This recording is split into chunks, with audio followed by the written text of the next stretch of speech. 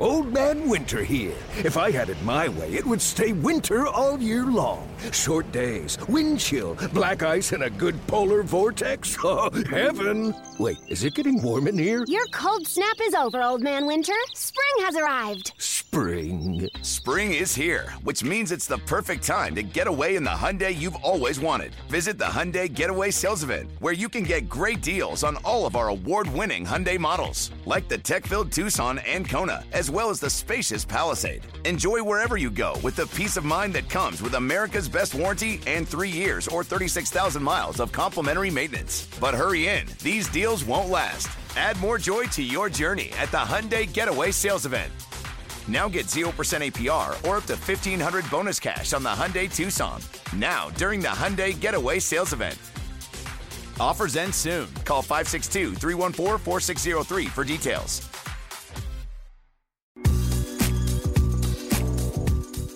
This is A's Cast Live, your comprehensive look at the Oakland Athletics. And the pitch is swung on, hit the right field, hit deep. Whitefield going back at the track, over his head, and over the wall. Do you believe that? And 29 other MLB clubs.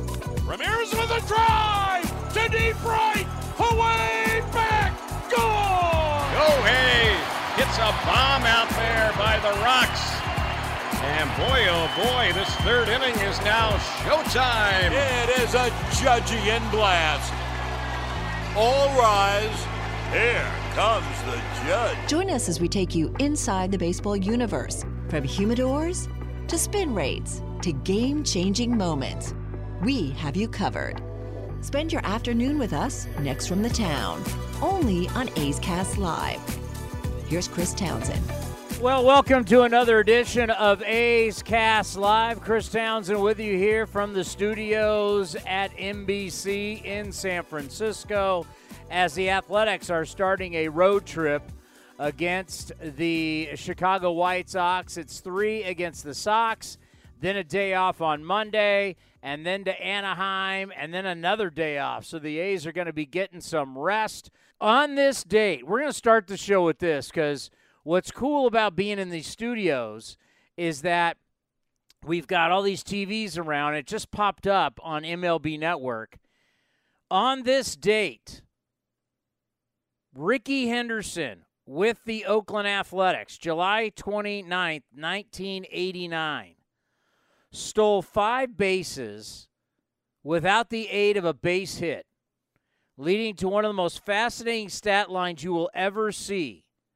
33 years ago today, 0 plate appearances, 4 runs, 4 walks, 5 stolen bases. Let me repeat that. 0 plate appearances. So that's 0 hits, 0 at-bats. 2 zeros. 0-0. 4 runs, 4 walks, 5 stolen bases. The only player, since everybody's talking about Shohei Ohtani now, when you're talking about the only player in baseball history, you know, we hear that on a daily basis with Shohei. Rickey Henderson was a guy that did stuff that only one man has ever done in the history of the game. And today is a great example of that. One to lead out the show. You know, we talk so much about Juan Soto. And obviously Juan Soto, an incredible story of where he is in his career, right? He's 23 years old. He's already won a World Series. He is a guy that has so much of a career left in front of him. And because he got to the big league so early, that means you get to free agency early. And no one's going to want to do multiple contracts. You're going to want to do one contract. Let's get this decided and let's get it done, right? Nats go out. The Nationals offer him a huge deal. He turns it down, and everybody's like, whoa, you turned down $440 million. I don't care how many years it's for, whether you talk 10 years, 8 years, whatever it is. I mean, you're talking over $400 million guaranteed. We're now seeing with Mike Trout has a back problem. He's got whatever's left on the deal, but it's $435 million. He's getting every penny of that. Now, the Angels is something, if the back continues to get bad, hopefully it doesn't. I mean, he's one of the great talents of all time. These contracts are insured, okay? So don't feel bad for these teams. Contracts are insured. But Trout's getting his money. Whether it's 10 years, I mean, everybody gets so worried about what's the annual, what are you getting paid? What does it matter? You're getting $400+ million. This is beyond generational wealth. I mean, this is wealth of athletes we couldn't even ever imagine. I still remember when Nolan Ryan was the first $1 million a year guy. I remember in the late 80s, early 90s where guys, he got $3 million a year. He got $4 million in a year. We were flipping out then. You're now talking guaranteed money of over $400. We were just tripping out when it was $300 million. You're going to give Mookie Betts what? Fernando Tatis Jr. what? By the way, how's that Fernando Tatis Jr. contract looking so far? I mean, crazy, right? Crazy. And now we're talking $500 million. Well, news is coming out that you're going to see the Nats go one last try at it. Good for them. They're going to give them one last try. I don't know if it's more money, less years, more money. I don't know what they're going to offer. We'll get the rumor, and we'll see whether Juan Soto takes it or not. But he's been bumped off the front page. You got to go into the second. Remember the newspaper, folks? He's been bumped off the front page. It's now the Angels floating Shohei Ohtani, just floating it out there. And the commander to my right here, as we were driving up to San Francisco today, I said, this reminds me of that someone comes into your neighborhood, they spend X amount of money on a house, they tear it down, then they build this massive, gorgeous, all brand new house. And what they do is they put the sign up. Doesn't say sale, it just says coming soon. Right? It's right there on the lawn. You walk by it, everybody walks their dog by it, and all of a sudden they put this big monster house behind me is coming soon. Doesn't say when, just says coming soon. And then what happens? Well, the machine starts get going, right? Real estate agents, everybody starts checking in, looking at it online. Everybody starts sniffing around, starts making calls. Never says it's for sale or when it's for sale. Just says coming soon. That's it. It's coming. You got to know it's coming. It's going to be on the market at some point. When, we don't know. That's what they're doing with Shohei Ohtani. Throw the trial balloons up. That's all they're doing. And it's if Juan Soto was the most fascinating, as we said last Friday, no, it would have been, when was the last time we were on? Wednesday? Tuesday, yes, at the Coliseum. Correct me if I'm wrong, but didn't I ask Vince Cotroneo, who I think, when you talk overall knowledge of the game for a play-by-play guy, Vince, a lot of us, you're so focused on your team. Vince does a great job focusing on everybody. I asked Vince, didn't I, on Tuesday, isn't he the most fascinating young potential trade piece we've ever seen? Yeah, and I mean, I for sure think he is. It's not even close. Yeah, but you're a kid. Vince has been around this for a long time. Vince has been in the show for way many more years than you and I have been. You can't even go into the 80s about baseball, for God's sake. Well, I mean, I was a year old, or almost a year old when Ricky had the unofficial stat line. I start talking about my 80s and my late 70s, and you go dark on me. So Vince, and so Ohtani is a free agent after next year. Soto is a free agent after 2 years. Correct. So you would get him for this year and then 2 arbitration years. So Soto was the most fascinating. And Soto may still be the most fascinating from a standpoint of just baseball. And this is where, and I said this also to Cody on the way up, this is why one of the reasons why this show works is because we don't think alike. I asked Cody. I said, Cody, if you had to trade for Ohtani or Juan Soto, who is essentially a bigger deal for an organization? And your answer was? Shohei Ohtani. Why?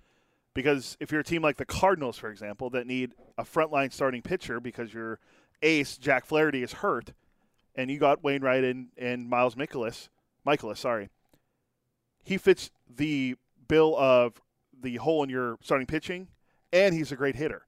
So you get 2 for 1. Where Soto's just a hitter, and you already have a pretty good offense with Arenado and Goldschmidt and Tyler O'Neill, who's back.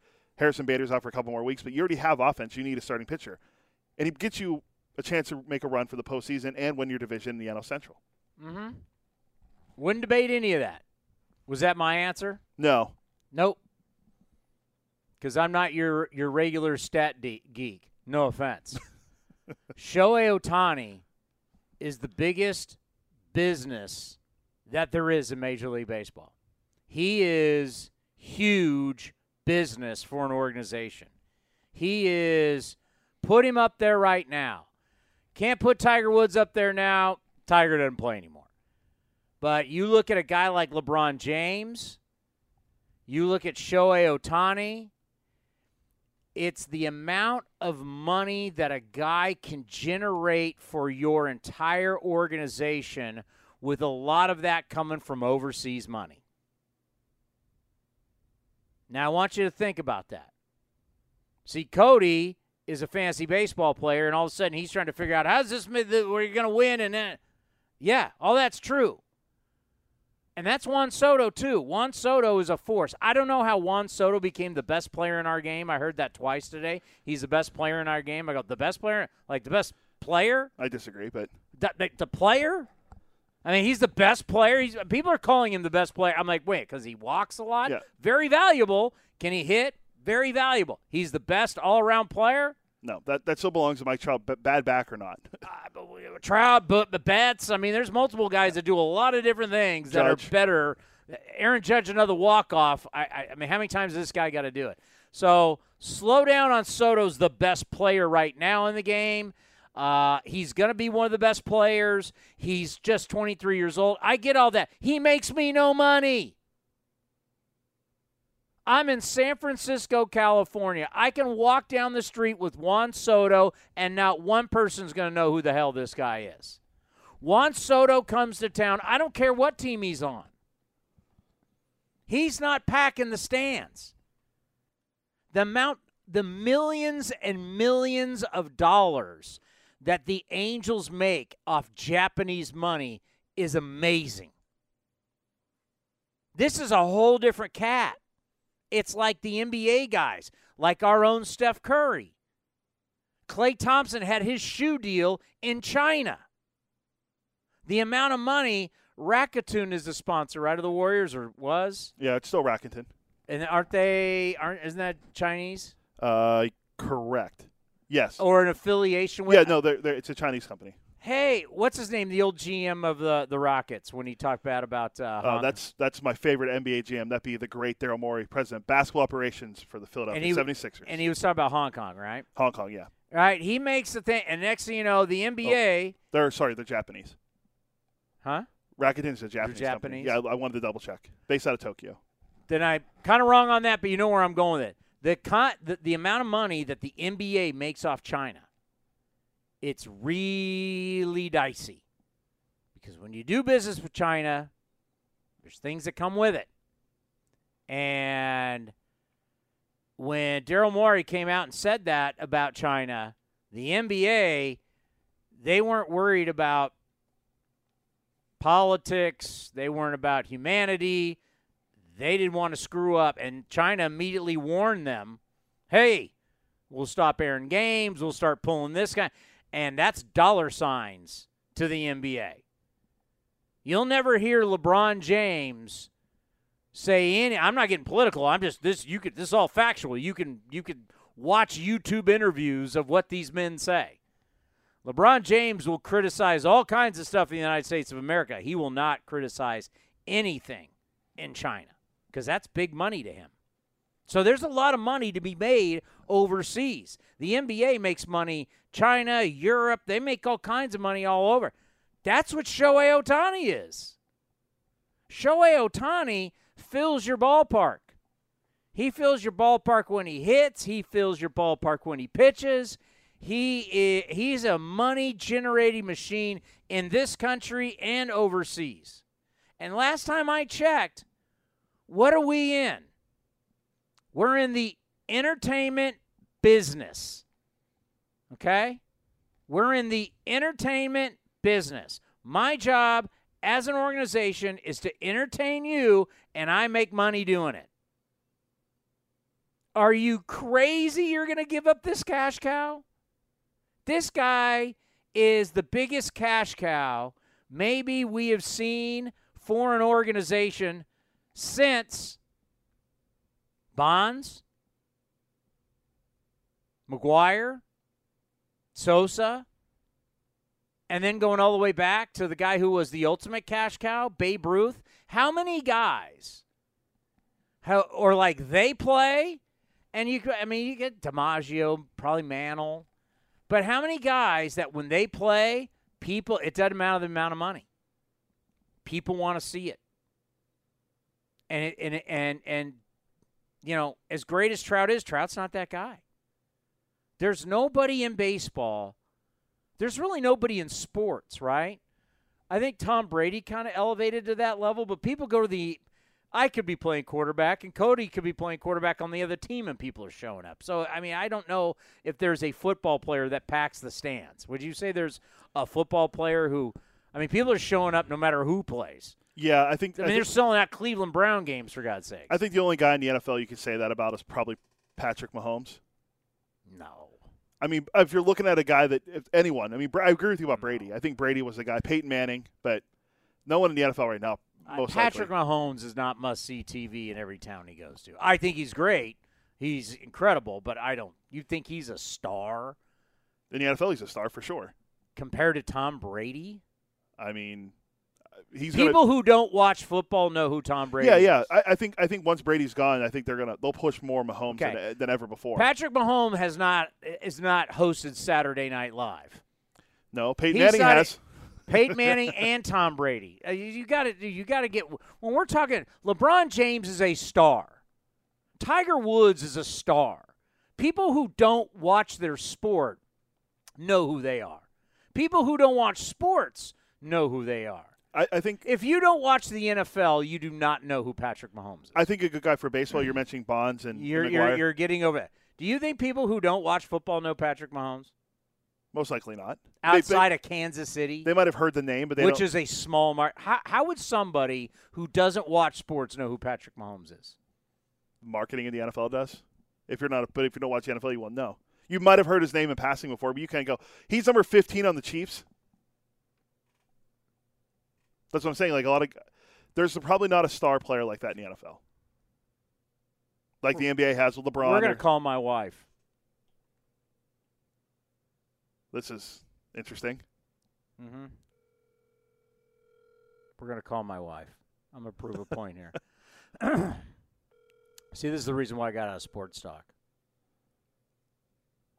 Let's see if she answers. Normally, we would have to tell her we're calling legally. Come on, you don't pick up. It's okay for her to call you during the show, though, right? Yeah, exactly. Exactly. She calls me, I didn't realize. My point, the reason why I'm calling my wife, I bet my wife has no idea who he is. And NFL plays in the background of her house all the time. I watch a lot. You might be surprised because of the Chiefs and the Raiders playing. I guarantee she has no idea. I'm just more surprised she's not answering the phone. Yeah. How about that? You call me all the time during the show. Hi, this is Amanda. Oh, that's twice. All right, we'll have to prove this point later. I'll prove it later. Yeah. But that's I don't know. I can listen. We listened to Sirius XM the whole way up today. No one can put a price on it. No one can put what is it worth? What is he worth? All right, prospects, Well, players Bob- who are in the big leagues now, who are controllable. What's he worth? Bob Nightingale mentioned this to Buster Olney earlier on his podcast. If you want to hear it, check it out. But Bob, I don't know how accurate these numbers are. These are the numbers Bob threw out to Buster. The Angels would lose somewhere between $20 and $25 million in sponsors, and they have to cut a check because they lost Ohtani because of all the sponsorships Ohtani gives them. And he's just speculating. Yeah, we don't know what the actual number is. There's a big difference between $20 and $30 million. Yeah, my math says $10 million. Yeah. That's what we're talking about. We're talking about money that an organization makes that they potentially, we don't know what they make. They potentially make the A's payroll off of him, just to put it in our own little world. Like, Dave Stewart's going to be on today. I can't wait to talk to Stu. Like, Stu, what's this guy? Stu's got an idea since he ran the Diamondbacks. You know, you have an idea of what a player – I mean, Soto is worth only to me. Juan Soto, to me, I don't know if I've ever seen him interviewed. I've seen him do stuff like post-game, like games in the World Series. Does he have an interpreter? No, he speaks English. Like, I haven't seen him do enough, but he was speaking English in the interview he did. Was it good? Yeah, it was good. I mean, it's not like perfect, but do you see what I'm saying? Like, he doesn't have any. This guy is so great. He has no. Does he have any national sponsors? Not that I know of. Like, how are you gonna? You can't even compare Ohtani to this. And it's not like Ohtani's 33 and we're like, he's on his last legs. He's only 28. To me, Ohtani morphs into the John Smoltz starter to reliever. Now, I mean, he could easily hit and close games. I mean, once you learn to adapt as a reliever, you're ready to go every day. You give me 10, 12 pitches, I'm ready to go. I mean, you don't sit down there and warm up and do all that. I mean, to me, Ohtani will morph into a late inning bullpen guy, and now, you know, that just allows him to DH full time, and then he can go down and warm up in the bullpen. I really, to me, that's where his value long term, because his offense, we now know you cannot take him out of the lineup. No, for sure, and he's been pitching so well. Like, I'll give you a couple. But he's never going to give me volume. No, he's 17 starts this year, and we talked about on the web here. If he makes a start with the next, there's like, a little over 2 months left. The last game's October 6th, I believe, for the A's. That's the end of the regular season, and I'll say right now, the Angels aren't making the postseason. They're 22.5 games out of first. So I don't think they're going to make the postseason. Well, and this is one of the reasons why I wonder if they're floating this out, and this is something that I've said, is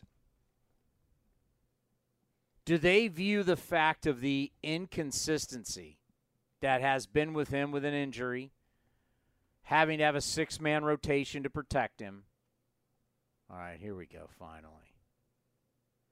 All right, hold on. Are you there? Yeah, what's up? All right, you are live on the air. I'm just asking you a question. You ready? Yeah, I'm ready. Do you know who Patrick Mahomes is? Nope. Love you. Happy anniversary. Bye. See, this is why, even though I brought him from sports radio, this is why I got out of sports radio. Because sports radio people, they don't know business. They don't understand the real world. Their lens is sports. Like when you talk to a sports radio person, they'll go, hey, did you hear on the show today? Sports radio people really think that everybody in the Bay Area is listening to their show. I know everybody was never listening to my show because I see ratings. I understand ratings. See, sports radio people, they don't even understand the ratings that they're judged by. They don't understand business. They're just, here's a great example. This guy just tried to sell you Patrick Mahomes was an everyday star. My wife is the number one person advertisers want to get to. She's a middle-aged white woman who shops for everything. She shops for groceries. She shops for all the household stuff. She's the number one buyer. People like her buy more products, Amazon wants her. Grocery stores want to advertise to her. She is exactly what everybody wants to advertise to. She's it. A woman in her 40s who spends money. Who else spends more than her? Not many. I would say my wife because she's You an want Amazon to addiction. retract that Patrick Mahomes is a star? Kind of, but I'll give you what you always say to me. She's an outlier. That's only one. She's not. Small sample size. She's reality. There's more women than men in this world. That's a fact. She's exactly. If I go to, I bet you I could go to all my wife's friends, who, by the way, all they do is shop and spend money, and guarantee none of them will know who Patrick Mahomes is. See, I guess it's a difference. My wife knows who Mahomes is, so my wife wouldn't. You can't. Well, she's also not middle-aged. Well, I guess she is, but I don't know. Do you count 33 as middle-aged? Nah, not yet. Yeah, we're not there yet. We're getting there. Yeah, I'm telling you right now. Like Steph Curry, maybe. Yeah, I would say maybe in the Bay Area. In the Bay Area, for yes. sure. But around the country, maybe. Like Michael Jordan, you to be in this level of human being, like everybody in Japan knows who Shohei Ohtani is. Oh, 100%. It's a full country behind him. Yeah, just like Ichiro. Yeah, I mean, it's. I saw Ichiro's last game. I've seen the power of one man in a country. Yeah, Patrick Mahomes ain't there. Do you think Derek Jeter, everyone would know? I'm saying this because the captain's airing on ESPN has actually been very good. It's so good they had Michael Jordan on it last night. Okay, put it this way. Derek Jeter, because of his lifestyle, and that he played for the Yankees, and the lifestyle of dating famous people, puts you in the realm that my wife would see it. To where Alex Rodriguez, while he was a player, married through a good part of it, Alex Rodriguez got more popular dating J-Lo than he ever did as a baseball player. I was going to say the J-Lo thing definitely helped. Now, do you see my point about life? Yeah. You can't look at it. You can't look at life. And I know I'm getting off on a total tangent here, but you can't judge life through sports guys. Sports guys watch sport. We're sitting here watching MLB Network, right? We have no life. See, but I understand the business. J-Lo made A-Rod. Even though A-Rod's made over $300 million in his career, he's Twice. rich. He's like, he's. I think after, how much does you think he's made? Well, his first. You got to remember taxes and everything. Well, let's say his first contract was $252, and the next one was $275. So there's already. Well, he lost like 30 something of that. Yeah, more than 30. I would say he made at least $450. And to baseball people, yeah, A-Rod's a big deal. Wasn't until my kids wouldn't know who A-Rod is until he started dating J-Lo. Yeah. That's when you get into real celebrity. Maybe that's the way to put it. Not star, celebrity. Everybody knows who Michael Jordan is. You could never watch one basketball game in the United States of America and people know who Michael Jordan is. According to Baseball Reference, $441 million for A-Rod. Tiger Woods. Tiger Woods is somebody everybody knows, even though you've never watched golf. Yeah, I think anymore. Tiger, worldwide. Tiger's worldwide. Yeah, Tiger Moore's what's happened off the course than on, but you're going to who he is. Tiger was a worldwide phenomenon, and his commercials ran. That's the thing. Jordan and Tiger's commercials ran just not on sports stuff. They were on national television commercials, so they were everywhere. And that's what so it's like who would you rather have?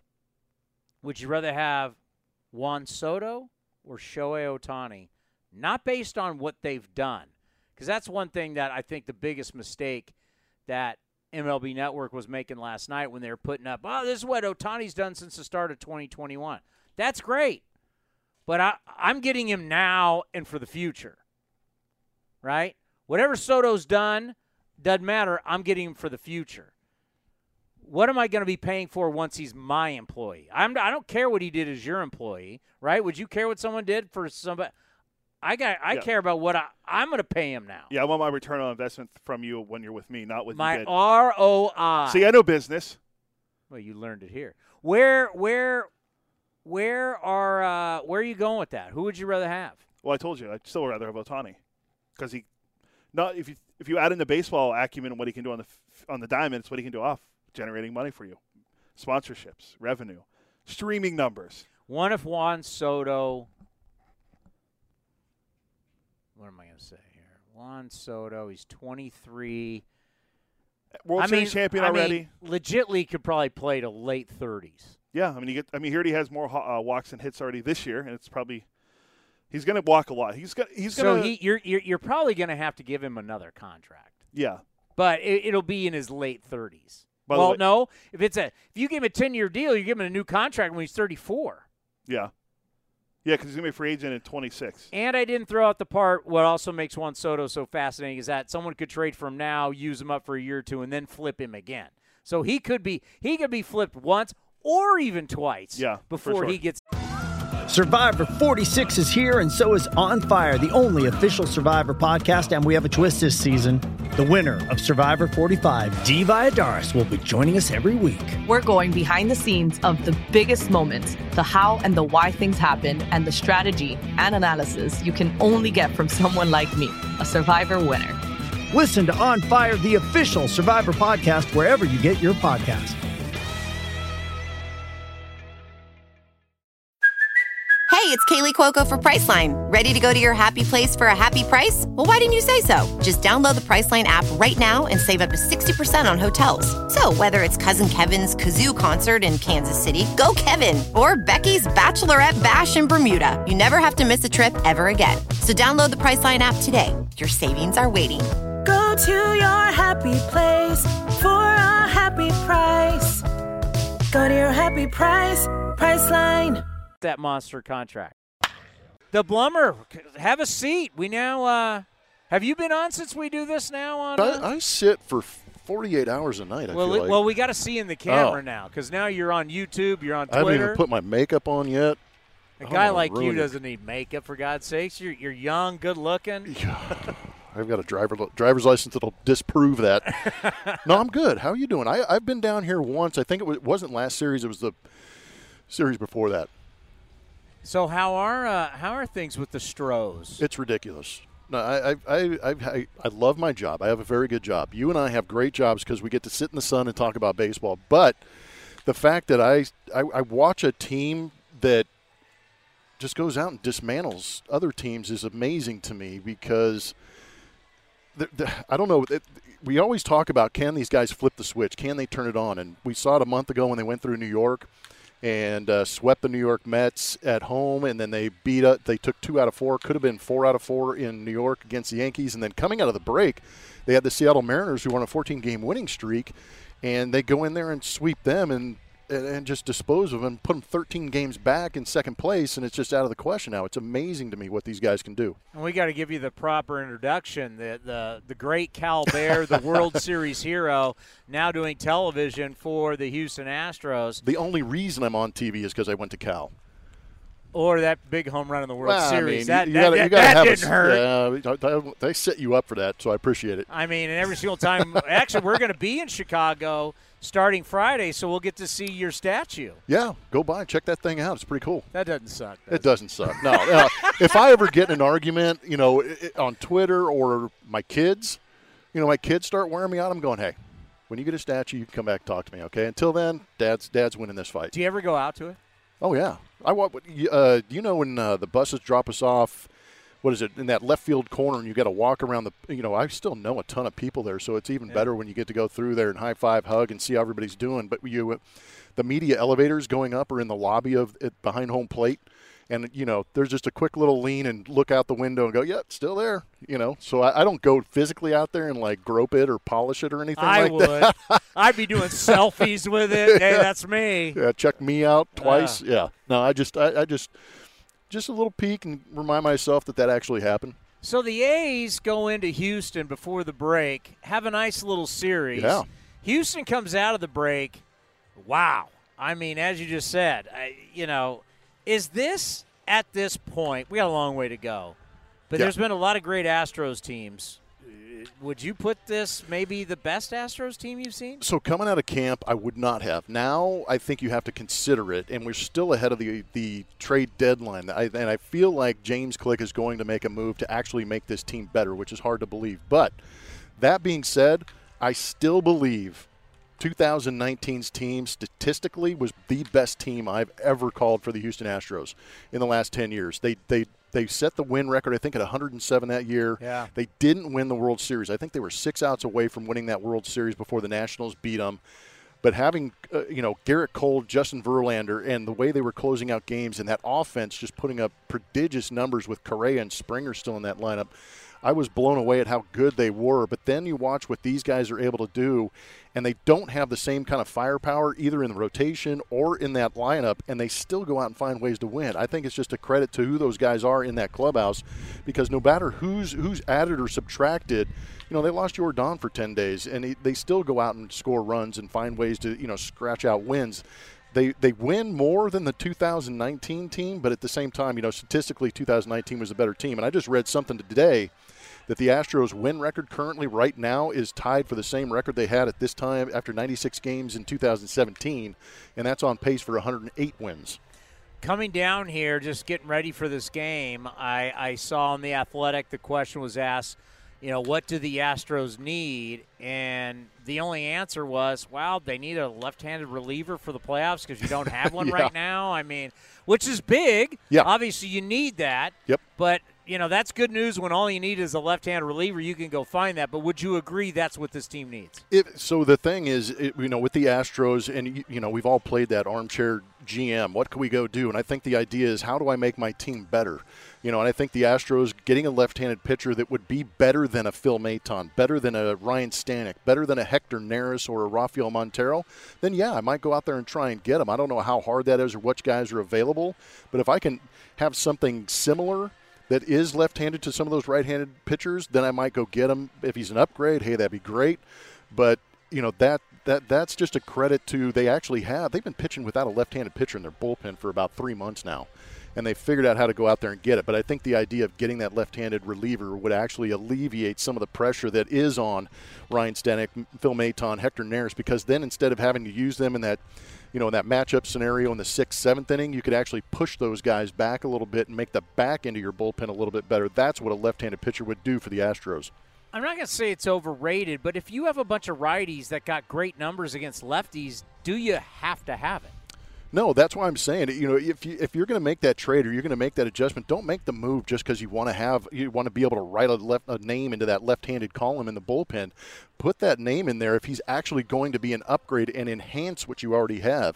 He's got to be better, like I said, than those guys that are out there right now. I don't think just going out there and finding a guy who's having a mediocre year that can give you an inning or find you some matchups, I don't think that's worth it. I think it's got to be worth your while to make you better as a team.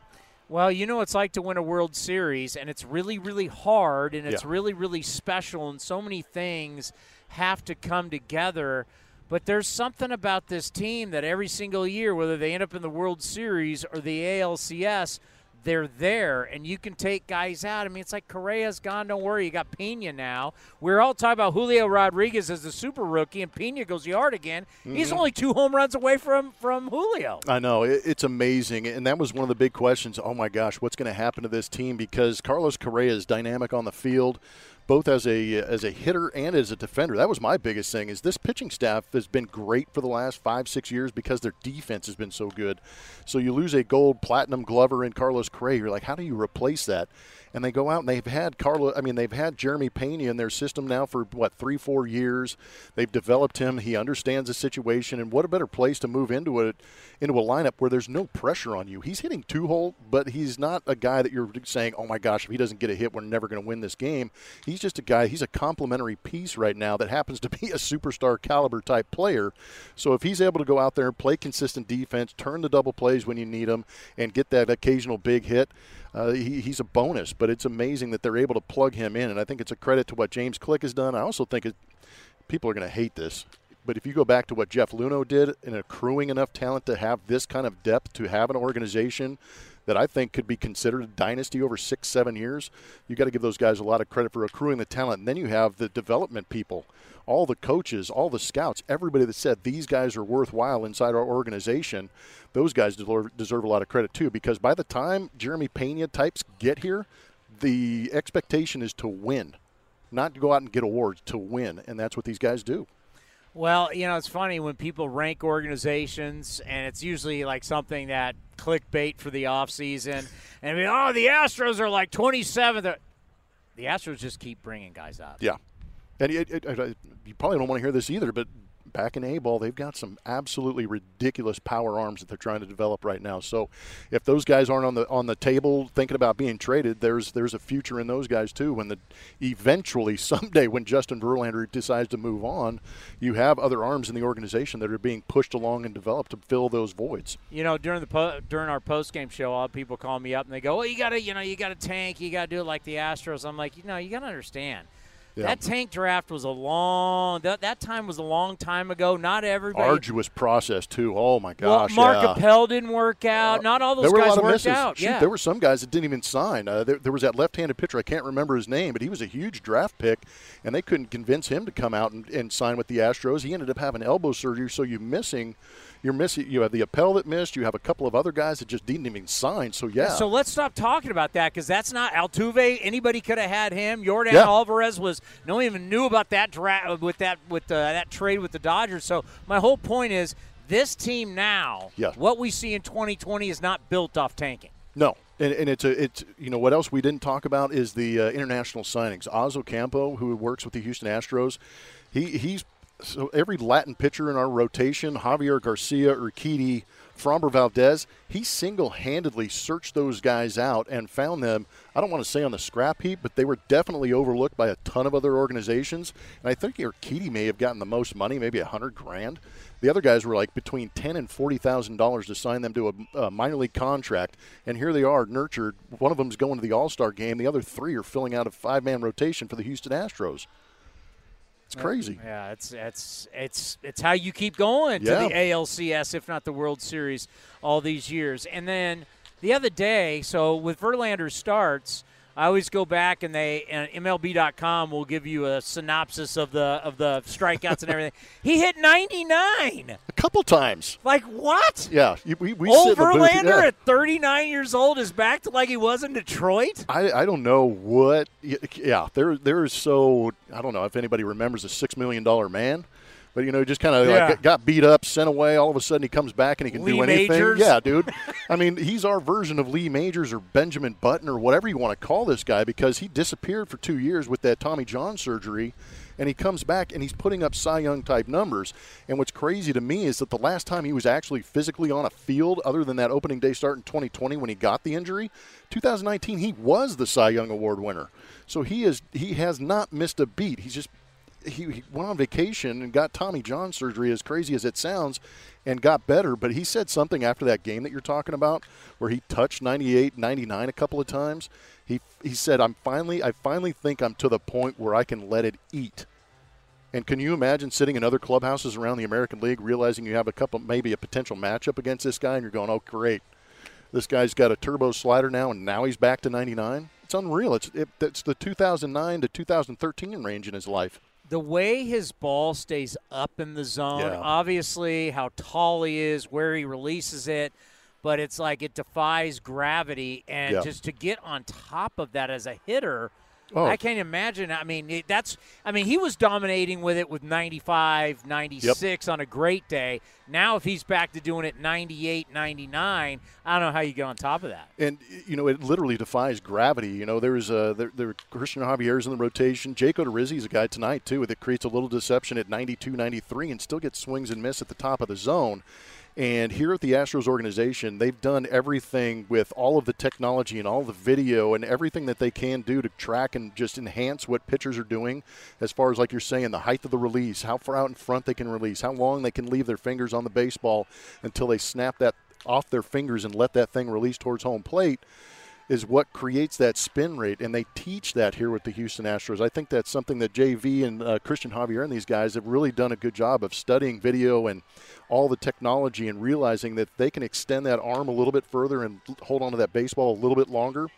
It makes it tougher for the hitter to see, but it also increases that spin rate where that pitch will not – it won't gravitate towards the earth. It will actually just plane out and flatten out. That's why you see so many swings underneath it.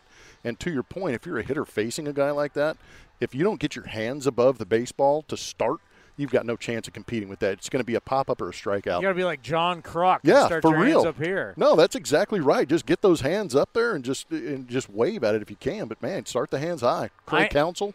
I know I'm not supposed to say this, but I'm rooting for Verlander because in our lifetime, he's going to be the last guy. We were so used to it as kids. Oh, this guy, Tom Seaver just got 300. Yeah. We saw, here it's Maddox. Now it's Glavine. It's Randy Johnson. He did it over at the Giants. It's like we've seen 300-win pitchers throughout all these years, and now you look at it, nobody's got a shot but him. He's like, in our lifetime, he's our last shot to see it. No, I completely agree. Him and Max Scherzer are the two guys that are kind of the throwbacks for us that we can actually compare those guys to the Randy Johnsons, the Curt Schillings, the Greg Maddoxes, and those guys can actually go out there and complete 7 innings, 8 innings potentially, and have those high strikeout numbers. Because right now it's a battle between Max Scherzer and Verlander on who they're passing in that career strikeout number, 3,100 plus strikeouts, and these guys keep moving past. I think Verlander's got he passed Bob Gibson the other day. And that's where I find the fun in it for me. I'm going, man, we get to talk about these guys again and how dominant they were. And like you said, in my memory, Bob Gibson was the greatest pitcher of all time, and here's Justin Verlander creeping past him. So I agree that, in the future, after the Verlanders, after the Scherzers, and some of these other guys, the Hall of Fame is going to have to adjust some of their numbers to see who gets into the Hall of Fame, because I don't think, like you said, they're going to get to those plateaus of 3,000 hits and 500-plus home runs and 300 wins. I mean, that seems out of the question, especially when you're only going 5-6 innings a night. All right, so everybody's talking Juan Soto. And since everybody's talking Juan Soto, and being an old radio guy, I know in our business it's about play the hits. Yeah. Oh, wait, if you got a top song, you keep playing it. So I have figured out a way to get the A's involved. Really? Oh, yeah. I call it flip this house. Yeah. So what happens is I buy a house for $2 million, and then later I flip it for $3.3 million. I made $1.3 million. So I've figured out a way to get the A's involved. We're not going to keep them long because we're going to flip it. Yeah. But why wouldn't you? I just start thinking about he is so unique because of his age, his controllability, before you actually have to pay him this supposedly 500-something million.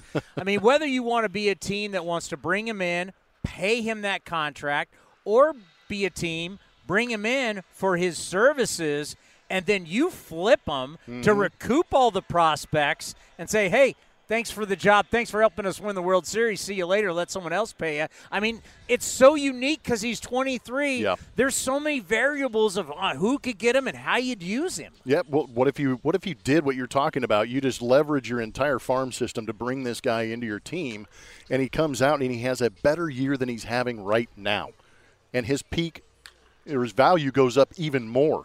And then you get that return that you're talking about, and all of a sudden you have a whole new franchise because of one guy that you're able to bring in. But I think that's kind of the uniqueness of what, the position that Juan Soto's in, because I was talking to a buddy, and I'm like, man, could you imagine being in the clubhouse with Juan Soto and he just shut down $440 million? I'd be sitting next to him going, dude, you're going that good? And then I'd be like, so what'd you counteroffer with?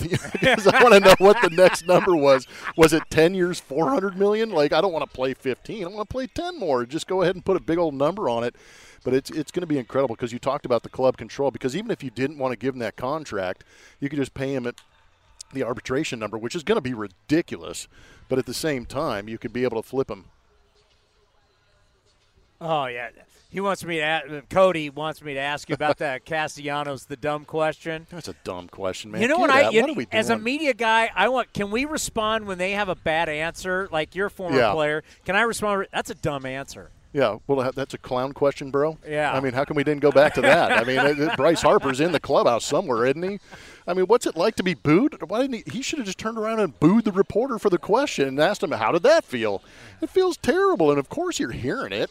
But why is that a journalistic question? Are you going out there and going, hey, man, did you hear the boos? What answer are you looking for in return? That's something that's been going on in the East Coast. Well, between Philadelphia, the players man. Philadelphia, New York, gnarly. Boston, they've always been booing their guy. Yeah. I mean, Philadelphia booed Mike Schmidt, for God's sakes. You know what I would have said? Especially in Philadelphia, if they're not booing me, they don't care. You know what I mean? Yeah. Because, I mean, if they care enough about me to boo me, they better care enough about me to produce. And when I do, they better cheer their brains out.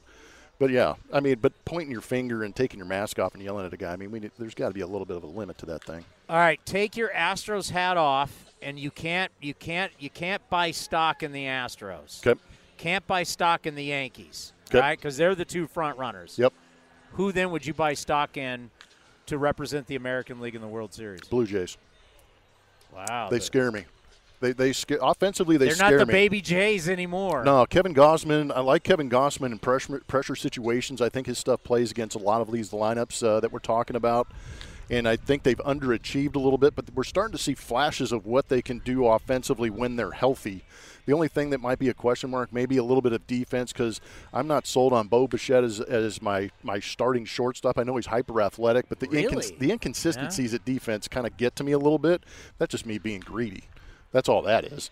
But I think that they're a little frightening to me because you're going to have guys on that team who have experience in the postseason and have the pedigree that could actually go out there and shock the hell out of somebody in a short series, ambush them, put up some big numbers, and really go out there and do some damage. So for me, it's the Toronto Blue Jays. The AL West, other than the Astros, nobody. The American League Central, I mean, do the Guardians really scare you? Do the Twins really scare you? No. No, the Blue Jays for me are the team. Tampa Bay is always going to compete, but I think the Blue Jays have that kind of shock factor in their offense, could actually surprise you and beat you up a little bit, and all of a sudden you're on your heels going, wait, we got one game before we're eliminated?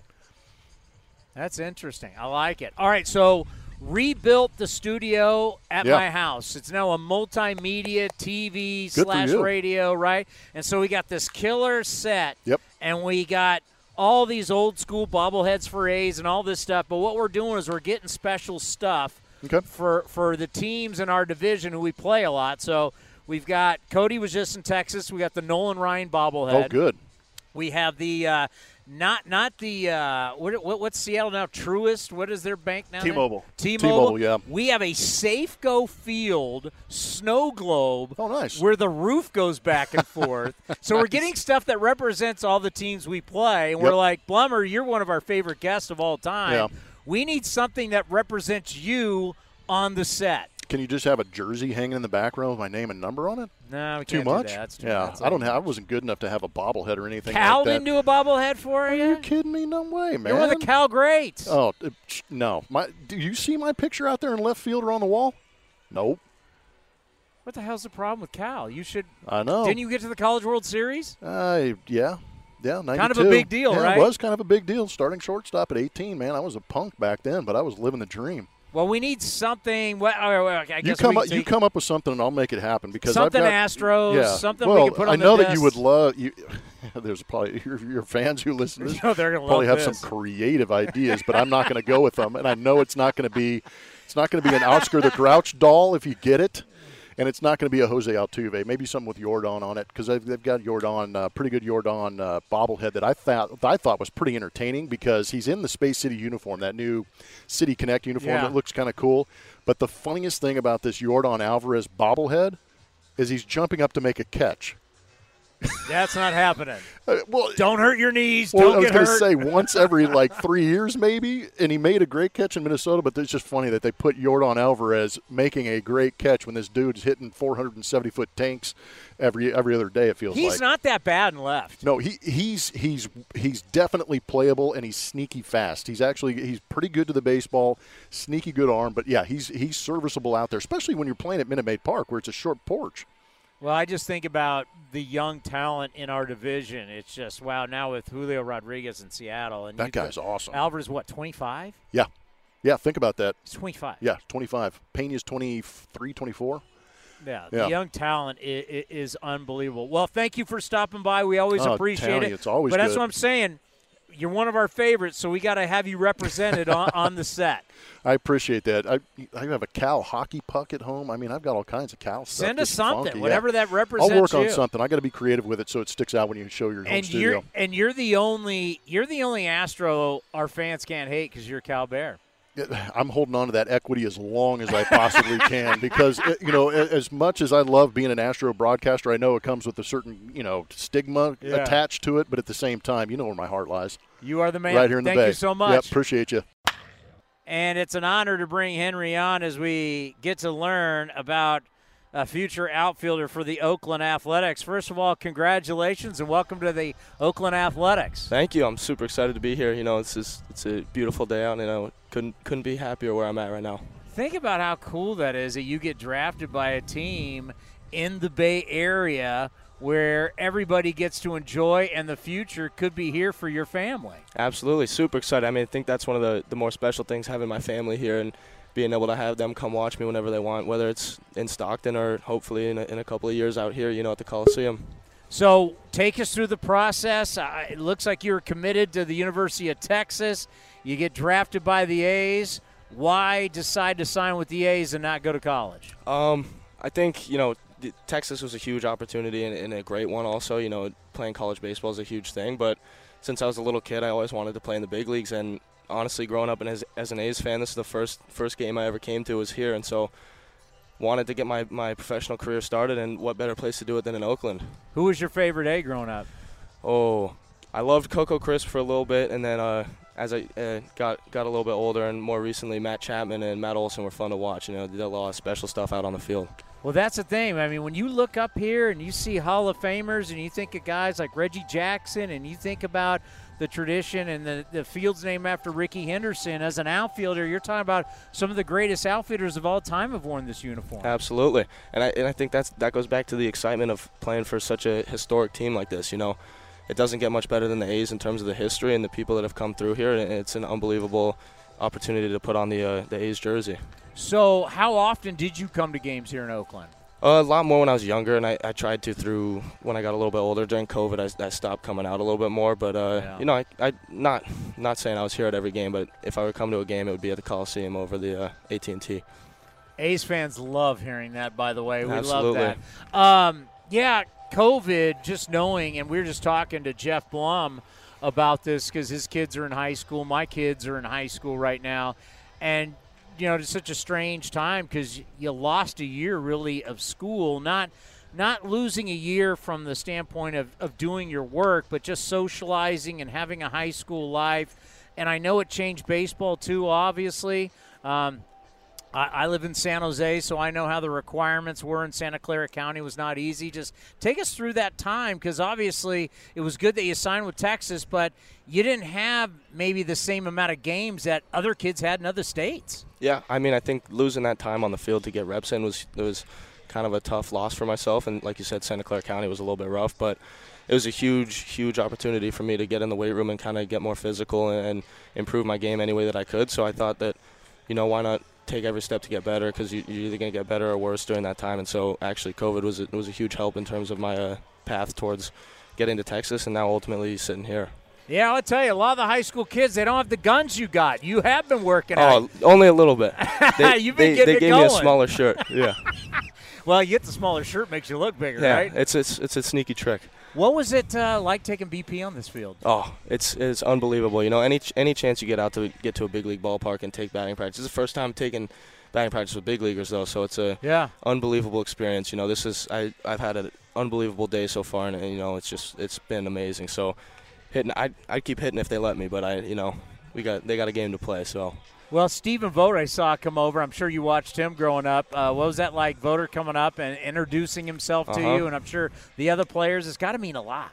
Yeah, it's one of those more surreal things, when you watch someone on TV or you come to games and see him play as a fan, and then meeting them as just a regular person. It's an unbelievable thing, and he's a great dude, and obviously have a lot of experience and a lot of knowledge to share. And I think just meeting these people and learning from them is a huge thing. And then I'll take as much time around big leaguers as I can get, so it's an unbelievable thing. The one thing about moving the draft back and really making it this big event to go along with the Futures game and the All-Star game and Home Run Derby is the fact that you're signing later. Years past, it would have been June. You'd already be playing by now. What's the expectation for you? What are they telling you? Where are you going to go? Because I'm sure you want to start playing like tomorrow. Yeah, I mean, I was ready to play yesterday, but I'm going out tomorrow morning. I'm flying out to Arizona, so I'll get out to the complex and get rolling with the rest of the guys who just got drafted. And the downtime was nice, but I've been ready to play, so I'm super pumped to get out there, and I'm just going to go out and compete the minute I get out there, so I'm super excited for that. Give us a scouting report, because I got one on you here. Big power, speed combination. You tell us, self-scouting, who are you as a player? I'm a guy who's going to play with a lot of energy and play hard out there. So any free 90 I can get kind of running hard down the line on the ground ball, stealing bases. I think that's a huge thing that you don't see a ton in the game anymore, and it's something that I take pride in. I have a lot of fun, and then, I like to do damage in the box, and so I try to hit the ball hard and then get running, and so bring that to the outfield too, run the ball down, and really just play with a lot of high energy. What's your favorite position? Center field, for sure. I love it. Yeah. Go get it. Oh, yeah. Go get it. Throw guys out. It's a lot of fun. And that's the one thing that we always loved about Coco is Coco played reckless out there. I mean, he threw his body around, and if you grew up a big Coco fan, you watched him rob home runs, and now we see it with Ramon Laureano. Hopefully Christian Pache will be one of these guys. There's something special. Like, what you do offensively is always so key, but playing out here and being able to rob home runs and being that athletic guy is something special. Obviously, you have to see yourself as one of those types of players. Absolutely. That's a reason why I love center field is you not only get to impact the game on offense, like you said, producing and doing damage, but you can really take away runs on the defensive side. So you have a lot more chances to go get the ball and make things happen defensively as well as offensively. Family here today? Yeah, I got my sister, my brother, or my sister, my dad, and my mom. Brother's out of town.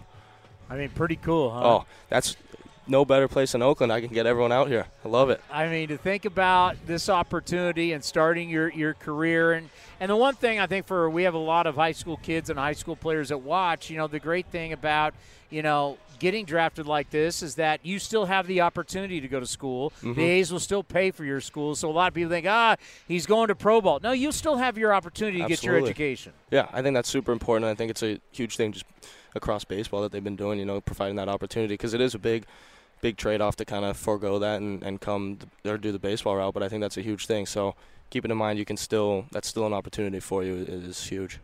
Well, A's Cast Live, this is where the big leaguers hang out, and hopefully we're going to have you for many, many years on this show. And the next time I'm going to see you is spring training. Oh, yeah. Looking forward to it. It's going to be fun. Where are you going to? So after Arizona, is it probably Stockton, or where do you think you're going? We're going to find out. I got to get out there and start playing. That's all I know so far. Get out and get going. You're living the dream. Absolutely. Good luck to you. Appreciate it. Awesome stuff. We got more coming up next right here on A's. Does Monday at the office feel like a storm? Not with Microsoft Copilot. That feeling when Copilot gets everyone up to speed instantly? It's sunny again. When Copilot simplifies complex data so your teams can act, that sun's shining on a beach. And when Copilot uncovers hidden insights, you're on that beach with your people, and you find buried treasure. That's Microsoft Copilot. Learn more at Microsoft.com/AI for all. This episode is brought to you by Hyperice, the leader in advanced warm-up and recovery technology. They have tons of innovative products, like Venom-heated wearables to help soothe sore back muscles, Normatec compression boots to speed up recovery and increase circulation, and Hypervolt massage guns to improve mobility. Loved by athletes like Naomi Osaka and Erling Haaland. Try them yourself. Get 10% off your order with the code MOVE at Hyperice.com. It's Cast Live. Daniel, welcome to the program. It's great to have you here. Daniel Susac, the first-round pick for the Athletics, number 19, out of the University of Arizona. This is the first time A's fans get to look at you live. Say hello to A's fans. How's it going, A's fans? I'm excited to be here. I got to think for you, a day like this, taking BP with the big club. We did it with Henry Bolte yesterday, and it's just got to be an amazing feeling. The Houston Astros are coming out of the field. It's like you're now kind of a part of this fraternity. What's it like? It's really fun. Obviously, getting to hit some big league balls with some big league players is really fun. Getting to meet all the guys, even guys my brother played with, I think is really fun, and, just trying to take it all in. You think about an opportunity like this. What a year it's been, and Chip Hale, your coach, is good friends of ours for his years on Bob Melvin's staff. He was recently on with our buddy Roxy Bernstein talking about you. It's just what a good time, and to be drafted in an organization where you're going to get a lot of opportunities. That's got to feel great for you. It does. I'm excited to play, at a place that really wanted me. I think that was one thing they emphasized for me, and that's huge for me, somebody that really wants me. And, I'm going to do all I can to keep working my way up and help contribute to the team. What was it like going through, let's say, around the 15th pick on? Because, there's teams that like you. They've talked to you. Take us through that process, and then finally at 19, the A's call. It's an exciting process, but it's also very stressful. Stuff's going fast. Everything's going fast. And I think I knew right around pick 15 or pick 16 that I was going to the A's. And, it was an exciting phone call. It was my whole family plus friends, 150 people there. Especially from being an hour and a half away, I think it was really exciting. Oh, so what did the A's say when you got on the phone? They talked to me earlier, and then obviously they were talking to my agent mainly, and they were like, he's our guy, we want him, and, we got it done. And I'm sure Chip kind of pumped you up on the A's too, right? I hope so. So I got to think that worked well. When you think about your game, you're a tall catcher. Mm-hmm. I mean, it's you coming over, what are you, about 6'5"? 6'4". 6'4"? Yep. Yeah, so how does that play for you? Give us your strengths as a big catcher. I think my biggest strength has nothing to do with height. I think it's more leadership back there. Understanding that as a catcher, you're nothing without your pitching staff, basically. So trying to get the most out of them. But I think what I do best is throwing, trying to limit the run game. I have a pretty strong arm, so I think that's what I'd probably do best as a catcher. Yeah, he said you can even go Benito Santiago and throw from your knees. You like to do that? I do like to do it sometimes, catch people by surprise. Yeah, does that help with your size too, the fact the long arms, you don't have to get up, you don't have to make that turn, you can just throw that bullet? It does. Yeah, obviously having long levers, it's easy to snap that ball in a second off the knees. The one thing that, you talk about with catcher is so much people focus on offense, but as you said, the pitching staff, what it means, like offense is always the add-on, especially when you get here. I think of, just across the way, Martin Maldonado. They talk about he can be the Astros MVP, and he hasn't done much offensively. It's how he's handled the staff, just how important it is for you to handle the staff, just not the starters, but to even know all the arms down the bullpen. It's extremely important. I think it's the most important thing as a catcher is handling that staff, getting the most out of them. Because if they aren't comfortable pitching to you, you're not going to get the most out of them. And at the end of the day, if your pitcher pitches good, you don't have to do much as an offense. And then for you, when did you learn it's so pivotal that you not only have to know what guys throw and know the entire staff, you got to know what makes them tick. You got to know what makes them tick in certain situations. You played in the Pac-12, one of the most competitive leagues. You got to know when a guy's coming out, what pitches he needs to throw in those pressure situations. When did you know that's something that I have to know on a daily basis? I think right when I got on campus at college was when I really started to, take off there. Maybe going to go get dinner with a guy, inviting him over to watch a game, seeing what makes him upset, but also what makes him happy, knowing what he wants to hear and what he doesn't want to hear. Because, there's times for both. If a guy's struggling, is he a guy that you get on, or is he a guy that you soften up a little bit for? And that's all off the field, in my opinion, getting to know them as a person. How are they in the weight room? How are they as, a student? So I think that's huge. That's a leadership quality. And, there's one thing, catchers are always going to be leaders. It's always funny. People never think of the game this way, but it's the only position where everybody looks at you and you look at everybody else. Yeah. It's so unique that way. And there's just, whether you want to be a leader or not, you have to be. It's just what the position calls for. Exactly. That's why I love it. I'm playing quarterback my whole life. It's the same way. And I've always liked, having the game in my hands in that aspect. Did you think about playing college football? I did a little bit. If there was no injury risk, it's something I probably would have done. But, football I love. I love watching it as well. Tell us about your offensive game. I think I don't get enough credit, in my opinion, for hitting. I think, sometimes I'll swing outside the zone a little bit, but sometimes, I get hits with it. And I've always had the ability since I was little to hit the ball the other way, and I use it to my advantage at times. Have some power in there. I think I can tap into a little bit more, but I would say hit over power at the time. And, I think the power will keep coming as I get older.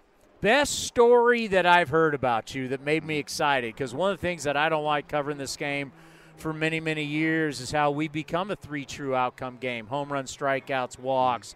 And we look up at a scoreboard and see a bunch of guys hitting $190 or 220. I hate that. Mm-hmm. Best story I heard about you was at Arizona. They try and shift on you. You'd beat the shift, and then you'd talk smack to your teammates saying, you can't shift on me, showing that you have bat control.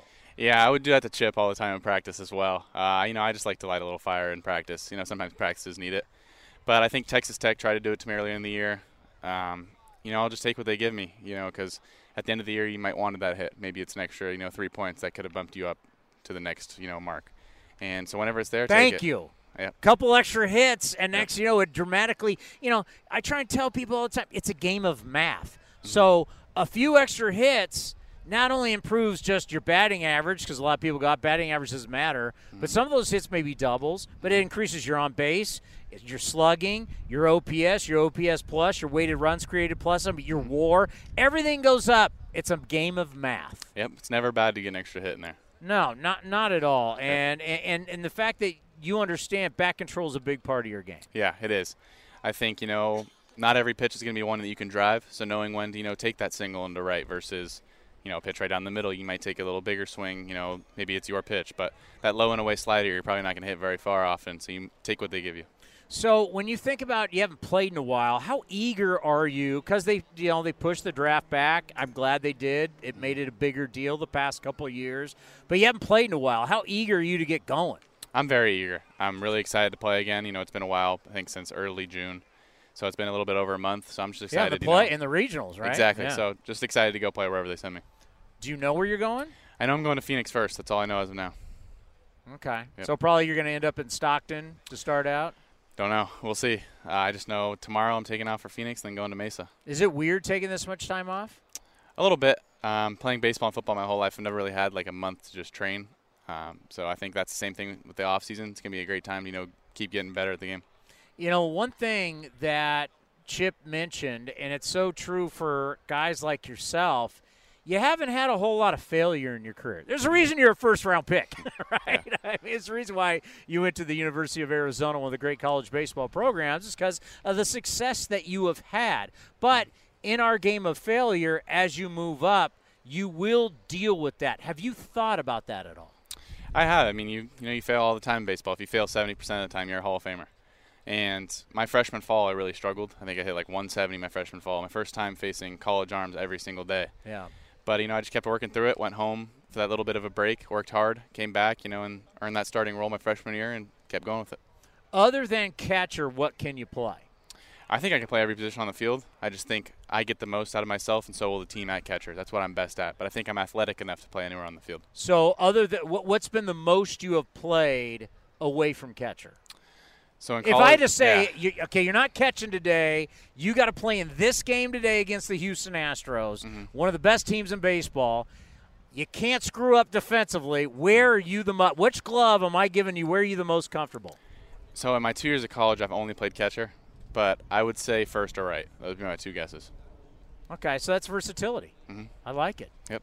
Because that's one of the things that is, we want to see you be a catcher and be a catcher here for a long, long time. But the reality is sometimes, just say if there's a catcher already here, can move you. If you got the bat, we can move you to other places. And the fact that you're saying you're comfortable infield and outfield. Exactly. Yep. Very comfortable. Anywhere. Well, that's great stuff. Hey, we appreciate it. We're gonna have a lot of interviews together. The next time I'll see you is down in spring training, but go enjoy with your family. We know you got TV and radio to do during the game, but congratulations. It's truly going to be one of the best moments and the fondest memories of your life this day today. Thank you. Thank you for having me. Hello, Vinny. How are you? Townie, good to see you. Scoot up a little bit as we're here. I'm trying to learn this whole TV thing. How you doing? Good. I'm really good. Big day, big. I wanted to build this as a big day, right? Frankie Montas, and then of course Marcotte said we're going to look at 50, 53 pitches and then go from there. For me, what I would like to see today, maybe too much, but if you go to buy a house like you did in Arizona, you just didn't go to half the house, right? You wanted to see what the front landscaping looked like. But I've seen this house a bunch already. I mean, I've driven by it, I've watched, I've actually been in the house. Okay, but before you write that check, you're going to go through the house Double again, and you want to see the backyard again, make sure the lawn's not dead, okay. The landscaping's still alive. How's the attic? I don't know, may have a basement, right? I want to see that house one more time. Fair point. So if he threw 75 pitches today and he was healthy and he was effective, would that pass muster for you?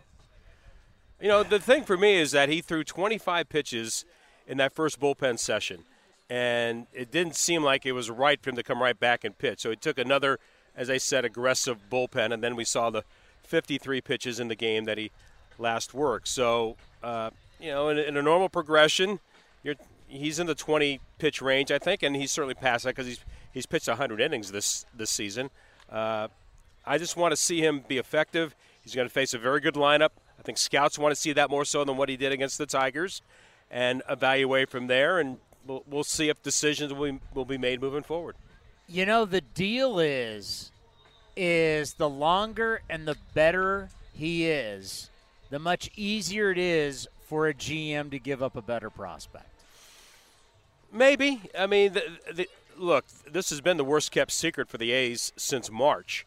And David Force told you, he's told us, going back to March, the offers that were there in March, we felt like were probably the same offers we would be receiving now. So we were willing to wait to see if there was going to be some either chaos or just a stronger need from an additional team that would have created some urgency. And I think that certainly has happened. And so now we wait and see. For a guy that's going to give you 2 postseason runs, if he's traded by August 2nd, what you should feel like is fair value, I don't know. Do you want somebody that you feel like could play in the big leagues for the last 60 games of the season for the Athletics? Do you feel like you want somebody that's really close to AA or AAA? Do you want young players? I'm asking you. I think it's fair to say that you can look at just about any position on the field with the Athletics, except catcher, where they've got a lot of guys. But aside, how many catchers can you play? Exactly. Is that changing in the new rules? You play like 2 or 3 guys? Ray Fosse lineup. Aside, I think it's fair to say you can look at just about any other position and say, if that player really intrigues us, we can make a move. There's not we don't need a third baseman, or we don't need an outfielder, or we don't need a second baseman. I think it's all in play. So I think it creates an interesting challenge for David Forst and Billy and the whole front office trying to make that decision. Yeah, the frustration, 2 things here. The frustration is you watched Olsen, Chapman, Minaya, and Bassett walk out that door and really haven't seen so much this year at this level, which is okay. There are going to be trades that are going to be we'll look at long term, but you haven't really gotten anything. And now here you have Frankie, and when a guy like Jim Bowden, like reading him on The Athletic, says that at best you're going to get because of injury, mid-level guy and a player to be named later based on how he does when he goes to the other team. If that is true, we don't know if it's true. That's why I said, how he does today, will it impact it? We don't know. If it makes it easier for a GM to feel better about selling a trade for Frankie Montas, giving up a better prospect, the question just would be for me, is it better now? But the good news is I could hold him and wait till the offseason, and especially in spring training where other teams, pitchers get hurt, GMs get desperate again, start of the year. Could I hold him now and get better later on? I don't know if that necessarily would happen with just 1 year of control as opposed to two postseason runs. To me, my point is this. If Frankie comes out of this healthy and we see the velocity that we saw against Detroit, 97 and 98, where his first 2 pitches, he maintained that through his 50-plus. If he does that today and he extends beyond that, he doesn't get into trouble and he has success. I go back to the games he had against Houston earlier this year when he was pumping 99 and come and get me, pal, because you can't, because he was really feeling it. And I think that was the best Frankie Montas that you see. And I think if you're the team that's trying to make that decision, do you determine if Frankie Montas is a difference maker? Those starts for me prove that the answer is yes. And certainly you want him to be successful today and you want him to be healthy today. If those things are true, then I think those questions were already answered. And I do believe that from the A's perspective, their asking price should be a fair one. It should be one that dictates a guy that's going to be a 1 or a 2 in somebody's rotation, depending on which team gets him. And I think you should get something back in return that reflects that. I mean, we got a ton of teams who are either leading the division, leading a wild card, or right around it. And the extra wild card has brought a lot of people in there. So the good news is there's a lot of buyers. I think it's set up just perfectly, just enough extra teams, not too many where they at one point they wanted to be, 14 teams, wanted to be higher. And I think a lot of people felt like it was going to be that high. Then those teams that were on the cusp could kind of lay back. Hey, we're already in. We don't have to go crazy and try to add somebody because we're basically fighting for 1 3-game series, and potentially that 3-game series is on the road because it's not the 1-game series, like the 1-game play-in like the A's had in 18 and 19, where a lot of teams are saying, well, why should I make this tremendous push for 1 game, which potentially won't even be my home ballpark? So I think it's different this time. I think you've got a better chance to extend your postseason run, even if you start with 3 games on the road. And I think a guy like Frankie Montas is one that, to me, it's Frankie Montas and it's Luis Castillo from the Cincinnati Reds, and then there's several others that may or may not come as a surprise. But to me, those are the top two guys that will attract the most attention from a starting pitching perspective. A couple of guys that I want to get into. We'll do that in a second. But some other players that I've mentioned lately in these talks, and they may not be players that you see as a team that are going to be they're going to be Jeff Blum World Series home runs, right? They're not going to be this great. But they're guys that help you when you have injuries, and they help you get to the finish line. And I think the A's have a couple of those guys. It's not sexy, and they're not going to end up in these articles that we're reading on the internet or we're seeing on Twitter. But you take a guy like Chad Pinder that can play a lot of positions. Throw in a guy like Tony Kemp. You talk to some of the guys that can, do a lot of different things for you on different nights just to help you get to the finish line, kind of like Christian Bethancourt, what we saw with Tampa. You could see those moves be made, right? More so with the two guys you mentioned because they both have postseason experience. Pinder and Kemp, both with the A's and with the Astros. I think that carries a lot of weight. Their versatility certainly carries a lot of weight. They're both swinging the bat about as well as they have all season. So all those things I kind of play into your hands, into the conversation that you're talking about. Yeah, I think there's been conversations about that. The challenge the A's have, like Pinder's a free agent. Are you making an offer for Chad to stay here? Does Chad want to stay with the A's, knowing that right now it's in a process where it looks like it's more long-term than short-term to get back to the postseason? And if he has his one crack at free agency, does he say, let me see what I'm worth out there, let me look at some of the teams where I can be a piece to a more of a contending team in 2023 as opposed to what I have in 2022. I don't know if the A's have made an offer on him or not, or even if he would consider it. So I think that's why a guy like him is in play. And Tony's versatility, same thing. Both of those guys with playoff experience do make a difference. And I do think those are the kind of under-the-radar moves. Look, Jeff Blum, when he hit the home run in 2005, it was a great thing. But you look at some of the other guys over the years that became heroes that you didn't really know about at the time, but they were in the right place at the right time. That's the beauty of the postseason, that sometimes you're going to see a hero rise up that you didn't expect. And then there's some main guys to look at, and we're just looking at the numbers. Sean Murphy, 342, 3 dingers, 8 doubles, 10 RBIs in his last 20 games. July has been a great month for the A's. Offensively, it's been a great month for Sean Murphy. And, if there's a time when people are going to be calling, he's 27 years old, under control. You now have a bazillion catchers in your system, and you just have a guy who was the MVP of the Futures game in Langoliers. Are you going to be shocked if Murph's moved by the deadline? I would be shocked. I think he might be an off-season type of scenario, again, based on where are the A's going in the next 24 months. Where are they going to be in 23? Where are they going to be in 24? And how does Sean Murphy fit in that? He's become a leader inside this clubhouse. We know what he does behind the plate. His agility is second to none. His throwing arm is outstanding.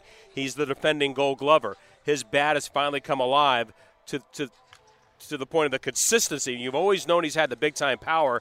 There have been times where the bat's kind of been a bit of a roller coaster. Now it's seemed to be a little more consistent, and that makes him, a special player at a difficult position to find somebody that's your guy. And he wants to catch. He wants to catch 135 games. That's another thing, too, that plays into another team looking at Sean Murphy. He would certainly be attractive. I would be surprised if he went next week to a certain degree, just because you got 3 more years of control with him. He's not going to be making a lot of money. And I think if the A's move him, then it's got to be something significant for them to get back, given they've got depth of the position. You can always try to build around, see if Langoliers is going to stick. There's no guarantee he will, but he is trending in that direction that he gets up here, that you feel like he's going to do more than just tread water. If that's the case, then, Sean Murphy would get a lot in return because of leadership skills, defensive prowess, calling games. He has presence, all those kinds of things that make him a special player. I just don't think you give him away for 4 guys in A-ball and some guys that are 4 years away. I think you've got to look at a guy like Sean Murphy. If you're going to trade him to a contending team, you've got to get something a little more, again, closer to the big leagues or in the big leagues, a young player, an Ezekiel Duran, let's say, Vidal Brujan with the Rangers and with the Rays. Those are 2 young guys that are getting opportunities. Maybe you get a guy like that and you run him out for the A's and you give him 450 plate appearances and you see what he can do and you let him build on that. Jonah Heim and Sean Murphy back together. Let's go Ramon Laureano. Yeah, he's in play. Scouts have been watching. I think scouts have wanted to see him more in center field than in right, because center field is more of a position that some teams have a need for, specifically the Phillies, specifically the Marlins, and they both have watched him this week again. You know, where that goes, I don't know, but I think he's a guy too. He's not intimidated. You say, well, going to a market like Philadelphia could really chew up some people.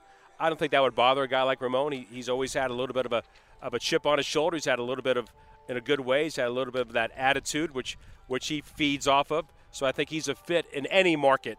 You know, I don't think he would be fazed by going to one of those kind of media frenzy type markets. And so to me, with not knowing anything, if I was looking at the players that are getting the most phone calls or may have the most opportunity to be moved by next Tuesday, it would be Frankie Montas, Sam Maul, and then Ramon Laureano. All right, here you go. Your wild card, your Christian Bethancourt, where I remember I was like, what? Bethancourt he finally started hitting the ball to right, and he's hitting the ball off the wall, and he's getting traded. Bethancourt got traded? Give me your surprise. From the Athletics? From the Athletics. Like, we'd wake up and go, he got dealt? I think if I'm saying surprise, I'd say Cole Irvin. Good one. I mean, I'd love to have him. I love having him here. Absolutely. He's been under the radar with the conversation about Montas and the great first half for Paul Blackburn going to the All-Star game, and he has been so consistent. I don't want it. Let me be clear. I don't want to see Cole Irvin. No, it's fair. We wanted it. We want a sleeper. But I think it's a good one. If you're a team looking for, not a front of the rotation, but a middle of the rotation, guy's going to eat innings, is going to be consistent, certainly knows how to pitch, and is pitching very confidently right now, that's the guy I would point to. I got to tell you, Juan Soto is the most fascinating guy that maybe ever has been traded because of his age, where the game is.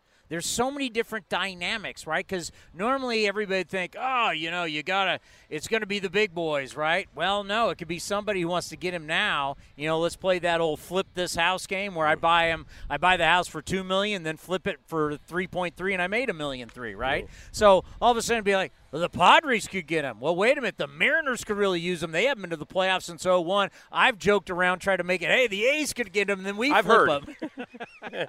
Hey, play the hits, baby. Play the hits, as they say in radio. But it's so many different people could use him, then flip him, and then someone else could get him and flip him. I mean, what could happen to him before you actually got to pay him this crazy Scott Boras type contract? Have we ever seen a free agent like this? It's interesting. I mean, I think right now, I can't say 5 years from now because I don't know what kind of a player he's going to be. I don't know how his body's going to respond. I don't know if he's going to be heavy-legged, if things are going to change. But right now, he is as big a difference maker as anybody in terms of changing the arc of a pennant race because of the things that he can do. And we don't even get a chance to see him that much. I'm doubtful I'll see him when the A's go to Washington to take on the Nationals at the end of August. I don't think he'll be there. I think he'll be playing for somebody else. Maybe he'll be playing for the Yankees. Maybe he's playing for the Mariners. I would like to see somebody other than the Yankees get him. And to me, we both have had conversations with Jerry Dipoto over the years. We know what a wheeler dealer he is. They've got a very strong system, guys that are close to the big leagues. That kind of fits into what Mike Rizzo wants. Mike Rizzo is a scout, going back to his early days. So I'm sure he's perused a lot of the information from all these various teams and looked at the players that are out there on this, top 100 list and looked at it from a scout's perspective. So I think Juan Soto can really be as big a difference maker, making a move at the trading deadline as just about anybody in recent history. A lot of people may not have thought about this. I've thought a lot about it because it's been very obvious where baseball has been going in our country compared to the other sports. And I really think what baseball has done, and I want to get your opinion on it, with putting everything in July. And I know GMs don't like it, but you know what? I don't care what they think. We're about what's best for baseball. We're in the entertainment business. And now that we have the draft and the futures game and Home Run Derby had good television ratings, even though the ratings you would say are not great for the All-Star game, they still won that Tuesday night. And to think that everything that's good, now we have here at the start of August, we got the trading deadline. For me, it's just what baseball has done is very smart. Before football starts, training camps and everything, getting all this stuff out there has been huge. What do you think? Well, I agree, and I wish they would do something in baseball that we've seen other sports. And when free agency starts, it has a specific start and end. That there is a window, whether it's 3 days or it's 2 weeks, whatever the case might be. I think it's the kind of thing that I think will create even that more off-season excitement. And that's to your point. The next step. That is something I would like to see. We got to get he's a good one. Zach Jackson in here. He's been fun to watch grow, and we saw him in Houston. He's got a lot of family there. We're in the hotel, and Zach had like 700 people sitting on one couch from both sides of the family, just enjoying what it was like being in the big leagues. You're going to enjoy talking to Zach. He's a great talker. Well, it's like, who do you really like from your family, who you don't, which you allow them where they're on His the couch, side and the right? fiance side, you got to play it right down the middle. That's what you got to do. You remember doing that when you first got married? Still do it. You got to act like you 31 like years later, I still do it. Good seeing you, Townie. Well, I'm glad you shot 72 at Pebble Beach. Yeah, then I played the rest, but thank you. The great Vince Cotroneo. You'll hear him on A's Toll. Introducing Royal Caribbean's newest ship, Icon of the Seas, the ultimate family vacation. The ultimate 6 slides, 8 neighborhoods, 0 compromise vacation. The ultimate never done that, can't wait to do it vacation. The ultimate chillin' by a different pool every day of the week vacation. This is the Icon of vacations. Icon of the Seas, arriving in 2024. Book today. Come seek the Royal Caribbean. Ships Registry, Bahamas. It's only a kick, a jump, a block. It's only a serve. It's only a tackle, a run. It's only for the fans. After all, it's only pressure. You got this. Adidas. Access brought to you by Chevron. Well, now joining us on A's Cast Live, he is the best distance runner here at the Coliseum. You read him on The Athletic, national baseball columnist Eno Sarris, who could barely sit down on the stool he is on as we speak. First of all, how are you? I am sore in places I didn't expect to be sore. You ran a half marathon. On Sunday, yeah. I've been training for it for a while. Okay, simple question. Why? Like I said, man, I got to do something to get rid of this beer gut. And you actually, you got to actually train. Like, you got to get your body, and that's got to be the worst part of it. Yeah, I think that was actually an underrated part of the experience. I was looking around being like, I think some of y'all didn't actually train for this. Because I ran a 10 about 2 weeks before it, and so I knew I could do it. Okay, is the goal a marathon? No, I think when I finished, I was like, was okay. I wouldn't have wanted to have done twice that. So I think if I have another goal, I am looking for a goal. And I think this is actually interesting in the context of baseball and in sports in general. Sometimes you get to the mountaintop and, like, people ask you, so what now, right? And I think the crazy people that are professional athletes, they're like, do it again, do it better, hit more homers and, whatever it is that they did, And so I think just for me, I'm not a crazy athlete. I'm just going to try and maybe beat my time next year. Yeah, I've never gotten to the mountaintop, so I've never had to worry about that. But it's a great point. Think about Tiger Woods. Tiger Woods changed his swing 3 different times, 3 different swing coaches. With all of them, he won majors. But it was like, wait a minute. You just set the record at Pebble Beach at the U.S. Open. You just set the record at St. Andrews for the first time he won there for the Open Championship. We called the British Open. Yeah. And then now you're going to go to Hank Haney and change your swing? Like, what? Like There was no party. It was like just mic drop and I'm out. Or just keep doing what you're doing? Yeah, right. Yeah, exactly. Yeah. Nolan Ryan, just keep throwing it as hard as you can with a big curveball. You can do it forever. Yeah, right. So the article, The 3 True Outcomes are changing and are down. Are all 3 down? Or is just one or all 3? So home runs, strikeouts, and walks are all down. And it's the first time in 17 years they've all been down together, and it's only the second time in 30 years that they've all been down together. Is baseball better?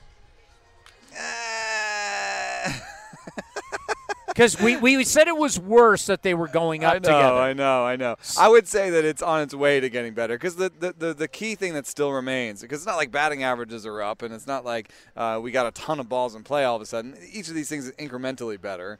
I would say that the last thing we have to attack still is strikeout rate. We pushed strikeout rate back to 2017. There's a little bit further we can push it back. Yeah, no doubt about that. And I think people, and I just did it with Daniel Susac, and I try and tell people all the time, I just go, this is, and I just said it, so I hate to repeat myself, but it's a game of math. And we did it the other day when I was having to fill in for Bip Roberts, who was taking over for Dallas Braden, who was just having his third child, so I was having to do the TV over at NBC, and we were looking at things that we'd like to see in the second half. And I said, I'd like to see Seth Brown increase his batting average.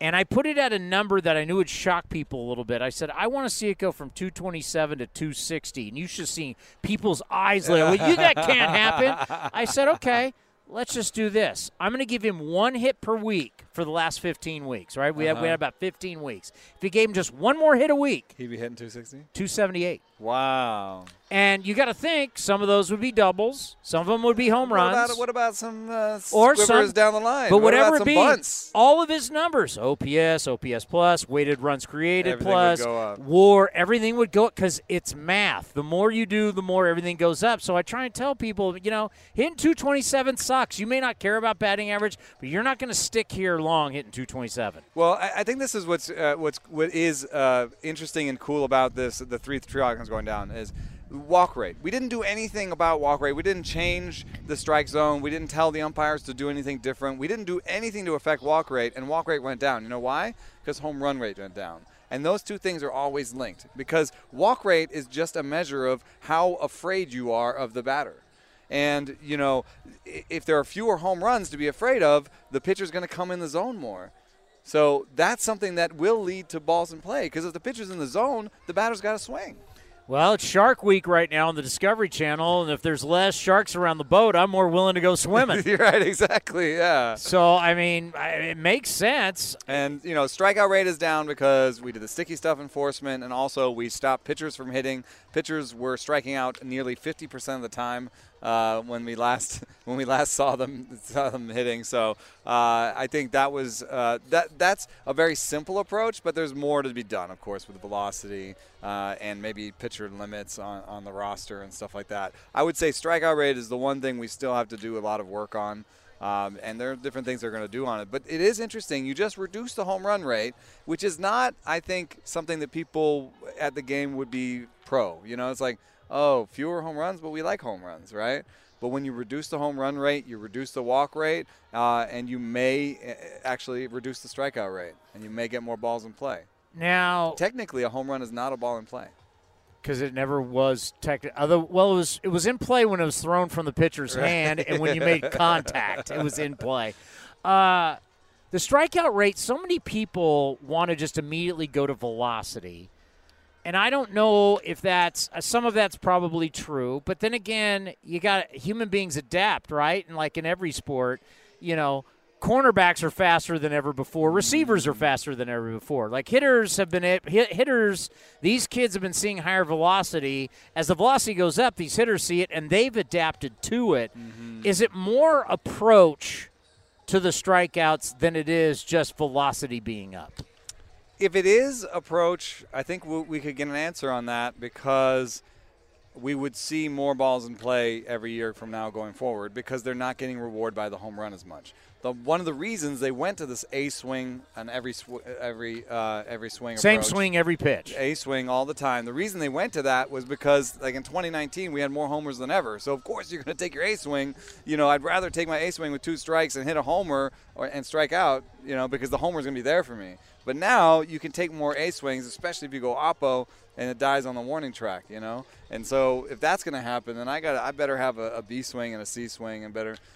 Try to put this ball in play. So if it is approach, we should see more balls in play over the next few seasons. It makes me think, when was the Bucky Dent game? Was that 79, 78? I think it was 78. 78? I'll fact check. I might be were you born yet?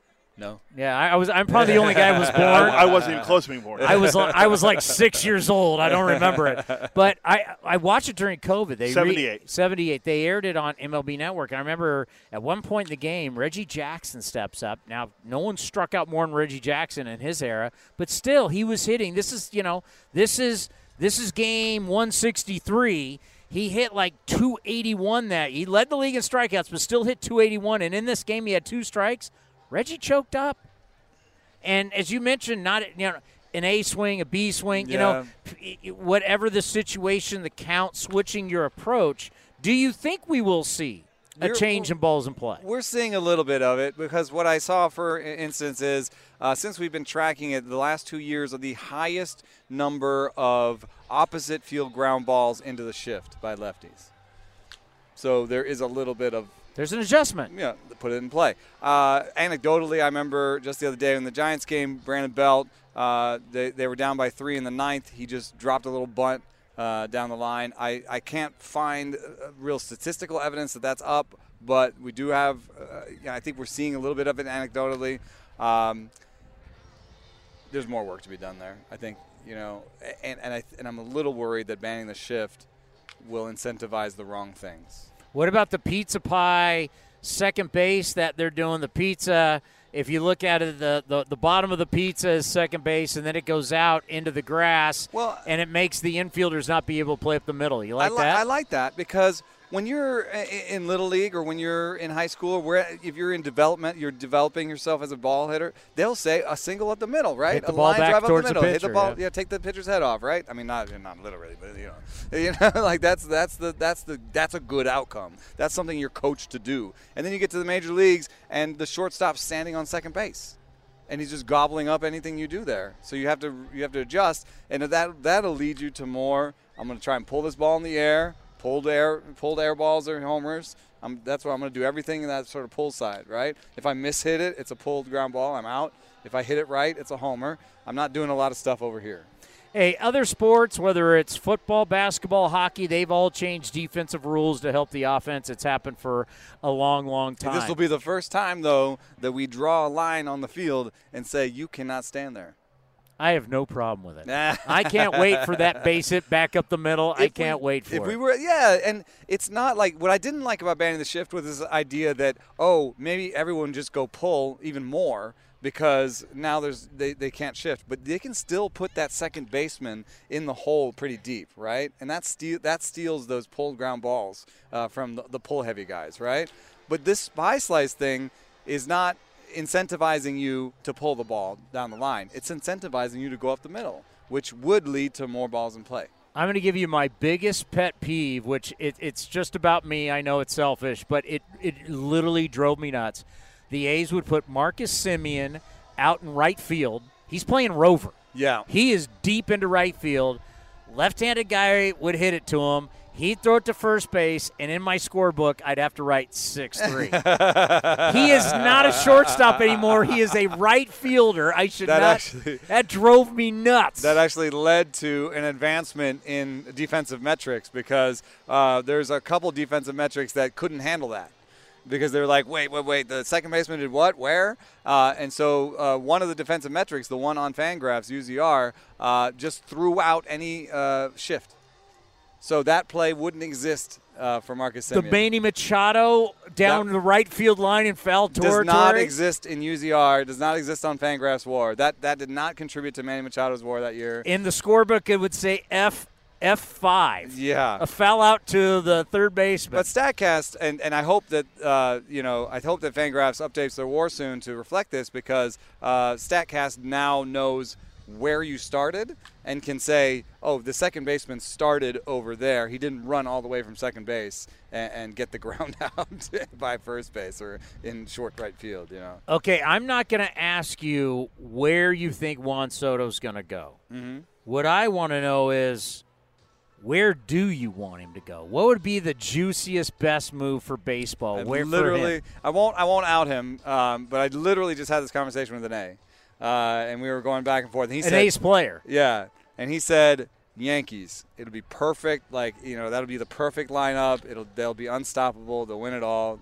They got Joey Gallo. Why do they need How does he only have 2 sack flies in his career? You and I could have 2 sack flies in our career if we were. I know, and he hits he hits fly balls. He hits fly balls. It's yeah, crazy. It is crazy. Okay, so Juan Soto. Juan Soto to the Yankees was his vote, but I said, come on, the favorites get bigger. I want somebody who hasn't won to win. So I kind of like the idea of the Padres because he could be what puts them over the top. They're missing thump. They don't really have a lot of guys that grind out at bats the way Soto does. And just the idea of kind of Soto, Machado, Tatis as like a threesome, I think that would be really fun. We're almost in August here. Tatis is. What are we talking? I mean, everybody keeps saying Tatis. And even do you have something, Cody? He took batting practice on the field today. Great, it's batting practice. It's August. But even when he was cleared for that, the doctors didn't all agree. There was like this thing that came out. They said there was something that they didn't all agree on. Maybe that's why you need Soto more than ever because he may be a non-factor. Yeah, and it would be a shame to kind of to lose Tatis in the middle of this great run they're having for San Diego. But just going to the Dodgers or the Yankees would be the rich getting richer. So I'm just rooting for somebody that's not top 2. Or top 3. I mean, going to the Mets would be about the same. Somebody that's not in that sort of top 3, I'd love to see. I like new blood, I'd like to see somebody new win it all. He could shift it that way. I think he's that good. My wife loves the show Property Brothers, which then I watched that. Then has now led me to watch Flip This House, and then my kids like Carolyn on the Coast or whatever it is. The bottom line is, why not the A's? And I'm going to say this.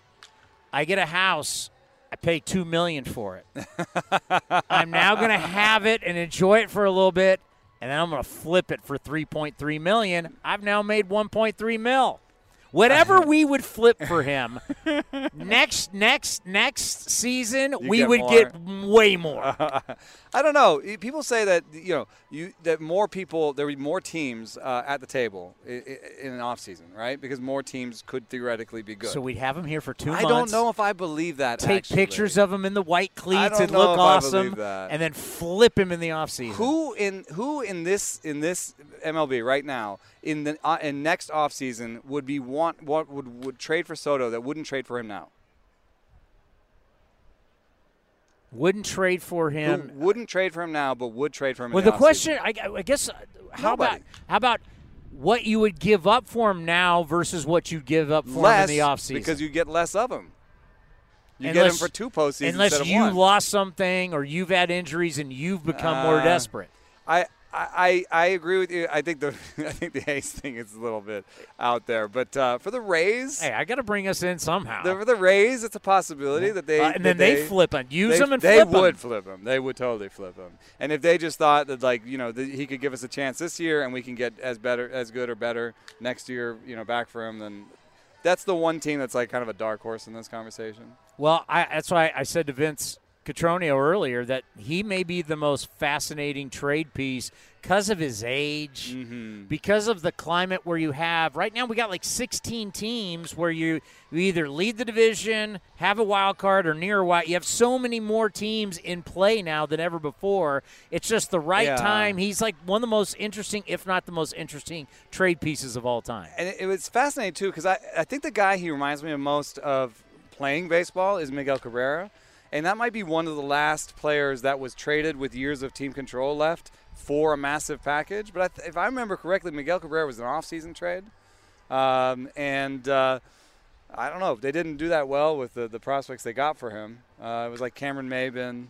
I don't remember what else they had. And Andrew Miller was one of them. Andrew Miller. As a starting pitcher, not a reliever. They flipped him again before he became the ace reliever that he was. So I don't know. I don't know what we learned from that, sort of looking backwards. Probably I would learn not to trade Soto, but yes. if he's not gonna take your deal, then maybe you got to consider it. I do think that there is a percentage that he does not go anywhere. It's 5, 10, maybe even 25% he doesn't go anywhere. How much does this start today for Frankie Montas? Either enhance, hurt, does nothing at all for his value. I think it matters because if you're the real question with him is not how good he is, it's how healthy he is. So if he goes out there and maintains his velo and maintains his spin and checks all your boxes for health, then you're more likely to go and get him, I think. Do innings matter? Pitches matter? Like pitch count matter? To some extent, but around the league, you be trading him to maybe a team that has a better bullpen. Maybe they just want him for 5 or 5.5. That's good enough for them because they got a good bullpen. They need a good starter for the first 5. Mostly, what you want with Montas that doesn't exist on the market, other than Luis Castillo, is a guy that might actually start your second or third game in the postseason. I don't think there's anybody else like that available on the market. And then it's Big Murph, who's hot right now, swinging the bat. I think it costs too much, man. I don't think he's going anywhere. He's got like 4 more years of team control, and he's a young catcher. I just ran the numbers. You realize we have like 8,000 catchers in the organization. But he's top 3 in framing. He's top 10 in barrel rate, and he actually has an average strikeout rate. I think he's like maybe a top 3 young catcher in the game. I don't know. That doesn't. But at some point, if we know they're probably not going to be good next year, he's 28. I don't know if you're good next year after that. That's your 29. If he goes anywhere, Giants. They've been desperate for catching. They don't have. You can't trade with the Giants. Giants and A's don't trade. We do have Farhan over there now. Giants might go nuts over a guy like this. Young guy what about behind the plate. Laureano over there? I think he makes sense. I also was actually talking to Laureano about Milwaukee. Milwaukee has been bad against left-handed pitchers. They could use a righty. They could actually almost trade their young center fielder Tyrone Taylor, who has more years of control and is cheaper, for Ramon Laureano, maybe with another prospect thrown in. I think it would make a lot of sense. And when I said that, Ramon's eyes lit up. Milwaukee. I would like to hit there. Yeah, I think it's time he's about ready to get out of here. Yeah, he said he's upping the caffeine because of the fewer people in the stands. He's tripled his caffeine regimen. I'm being told we're running out of time, so I have to get to the most important. As we start to transition, we're still in summer. It's July. I get it. Uh-huh. But at some point, we're going to start the weather starts heading to fall. It's football season. What do you transition out of beer-wise and into the fall? I'm getting into saisons right now. I really like saisons. They've got a little bit of barrel funk to them, so there's a little bit more taste, but they're still light and effervescent. So you're not into like the barrel-aged stouts yet. It's a perfect fall beer. Yeah, you're not ready to go thicker beer yet. Oh, and there's actually some news, Oakland-specific news. Sante Darius is now open in the old Trappist in Oakland, and it's excellent. They're really well known. Saison Bernice is maybe a top 3 saison for me, and they're now probably one of the best breweries in Oakland. Any new beers named after you? No, but I did have some of my. I actually.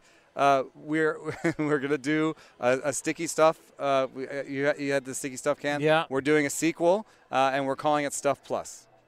It's so funny when you talk about sticky stuff, but it's actually a beer. Yeah, exactly. Yeah. It's kind of different around Stuff here in Plus Oakland. is my stuff metric for pitchers stuff. Yeah. Well, okay. Stuff.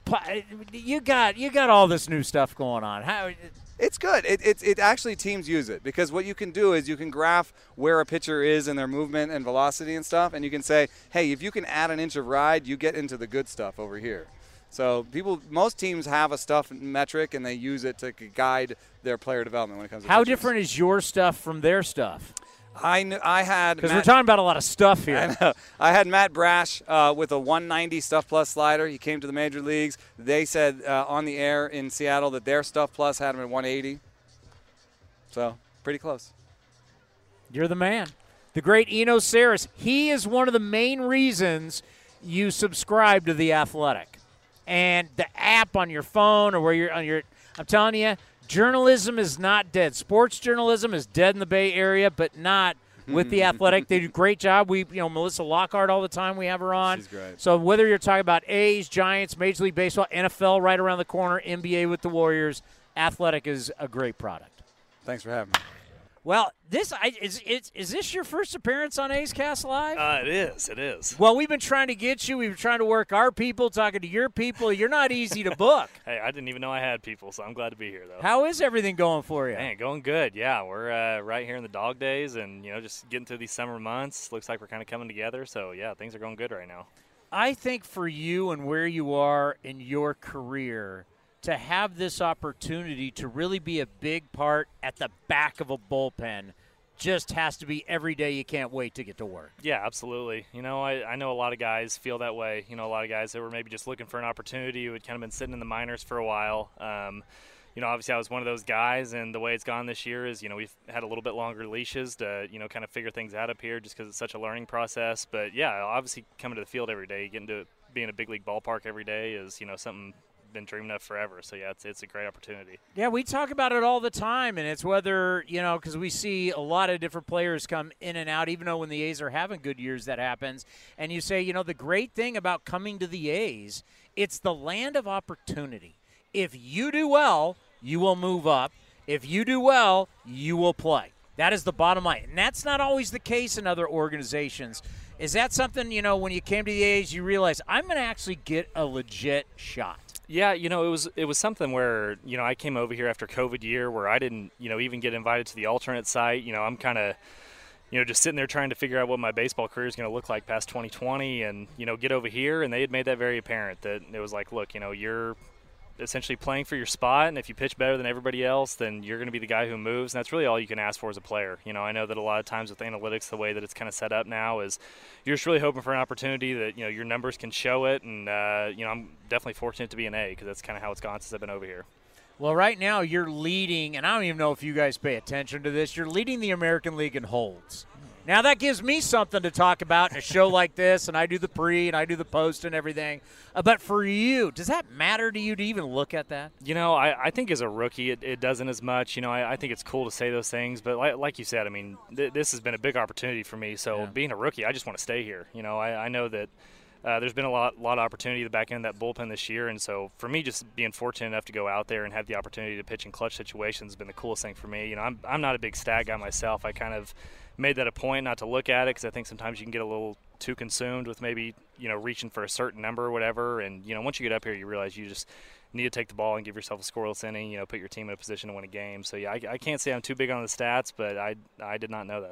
That's pretty cool. I love how you come in and you're just airing it out. It's like, here it is, fastball slider, here you go. Sometimes you're what I like to call effectively wild, but that can play for you. Yeah. And that's the thing that people need to realize when you come out of the bullpen is that you're coming in to not pitch to contact. Great to have your defense work behind you, but you don't want a whole lot of contact. Talk about your game plan when you come in out of the bullpen, especially late in games. Yeah, I think that's kind of always been the scouting report around me.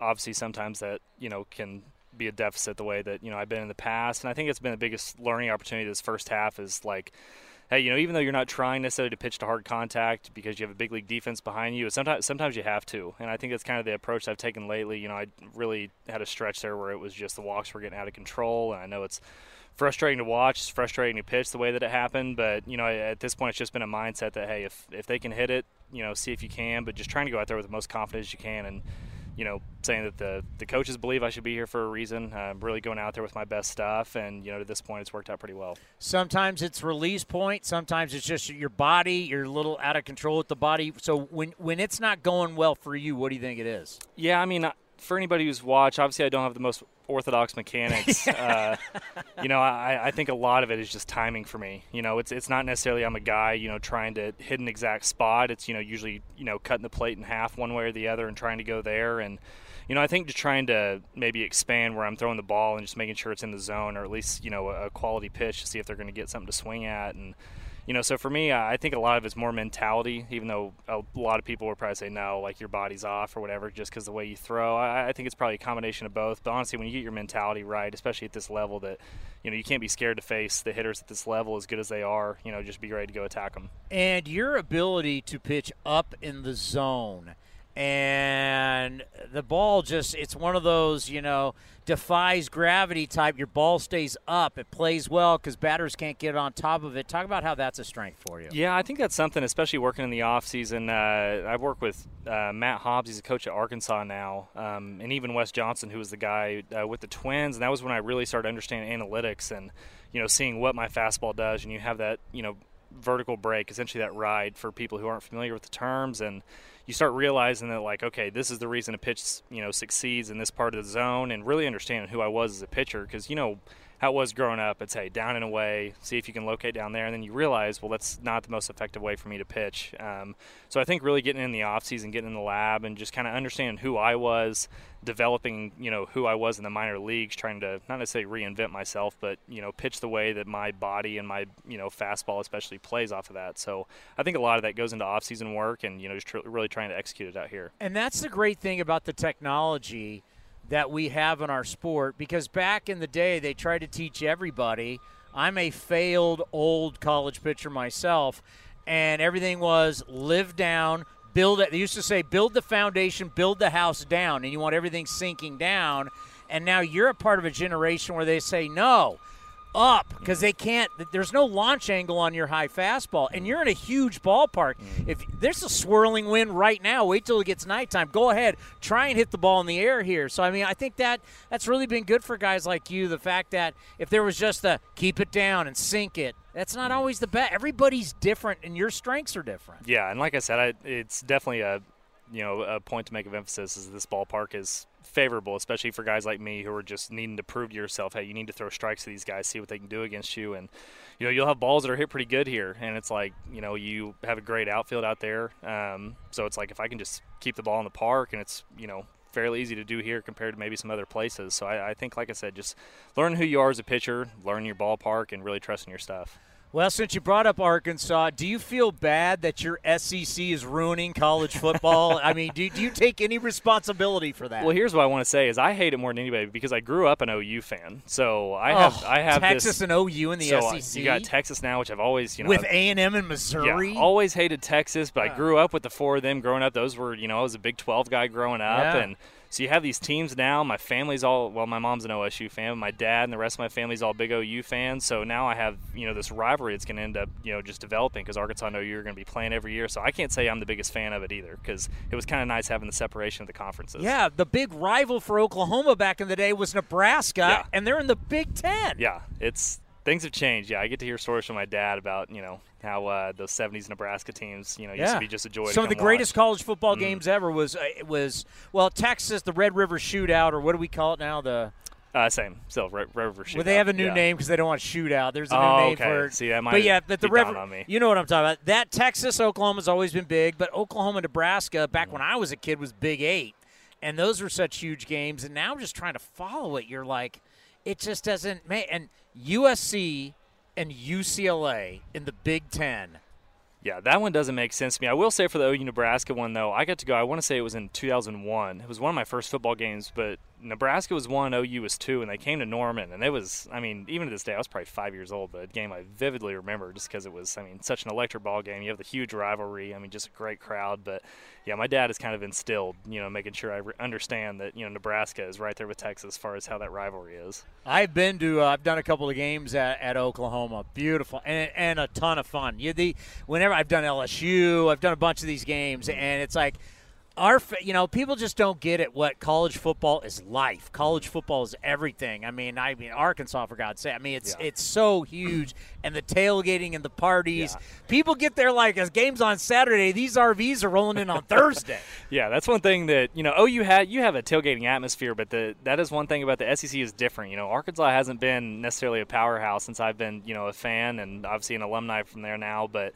You go to the tailgating, it's a whole different atmosphere. It's half of the enjoyment is, the tailgating before the game. And it's cool because we have actually some family friends who grew up Arkansas fans. And like I said, they're there at 6 a.m., on Saturday, setting up Friday night, whatever. And it's, just a whole show. That's the emphasis of their weekend is getting that tailgate set up. So that was a whole new atmosphere for me. But, man, it's been cool. And how about for you USCC guys? Is Nick Saban ever going to retire? Oh, man. When is this going to end? You hope. Yeah. You kind of got a guy. We got Sam Pittman now at Arkansas who we're kind of building a program. You kind of have the Arkansas culture. But, when you're consistently competing against the recruits that, Alabama's getting and heck, now even Georgia, it just seems like that it's just a never-ending thing that you just can't compete with those guys. But, we're coming. We feel strong with our team coming this year. We're projected second in the West. So, yeah, we're feeling good about football season in Fayetteville. Well, now that you know we have fun here on A's Cast Live, and my God, training camp for the Niners starts tomorrow, right? Yeah, Shanahan and Lynch were talking today. So it's like college football before you know it is here. You got to come back to the program. You guys, I am a huge football guy. Football and baseball are right here for me. So anytime you want, I'm actually a Rams fan. So I know it's probably LA not, Rams fan. So I grew up when they were in St. Louis, and so when they were there, it was always kind of like we had the greatest show on turf. That was kind of when I came up with football, and that was one of the closer teams to me. And then when I moved out to LA, I was like, with the fandom, I don't know if I jump off the bandwagon and go somewhere else, but it's worked out now. We got Sean McVay, and things are looking good with Matty Stafford now. What a year was unbelievable. Too bad you weren't here when the Raiders were here. I used to work for the Raiders too, and this place. You could have seen this place for Raider games. I've heard stories. Yeah. Everybody in costumes, and it was rocking. Yeah, I would have loved to have seen coming that. here. Yeah, no, that's insane. Well, appreciate the time. Keep doing what you're doing, and obviously you guys don't listen to the post game show, but there's been some mentions from me saying I could see closing some games out in your career. Yeah, like I said, at this point, we have our guys here in the back of the bullpen now that I feel like have been really effective as a whole. So as I guess I would speak for the whole bullpen, saying we are not big stat guys. We don't really care who gets it done as long as we're holding down the score down there. Good stuff. Come back soon. Hey, thank you. Joe, do we have you? With threats to our nation waiting around every corner, adaptability is more important than ever. When conditions change without notice, quick strategic thinking is crucial. And with obstacles consistently impending, determination is essential in overcoming them. It's this willingness, decisiveness, and resilience that sets Marines apart. With our fighting spirit, we don't just fight battles, we win them. Marines are the constant our nation counts on to fight the unknown. And through adaptable problem solving, we do just that. Learn more at marines.com. This episode is brought to you by Pepsi Wild Cherry. Pepsi Wild Cherry is bursting with delicious cherry flavor and a sweet, crisp taste that gives you more to go wild for. Getting wild may look different these days, but whether it's opting for a solo Friday binge watch or a big night out, everyone can indulge in their wild side with Pepsi Wild Cherry. Also available in Zero Sugar. So grab a Pepsi Wild Cherry and get wild. You got me, I hope. Can you hear me? Yeah, we see you. Welcome back to A's Cast Live. How are you? I'm still kicking on the right side of the grass. There's no doubt about it. And you know what?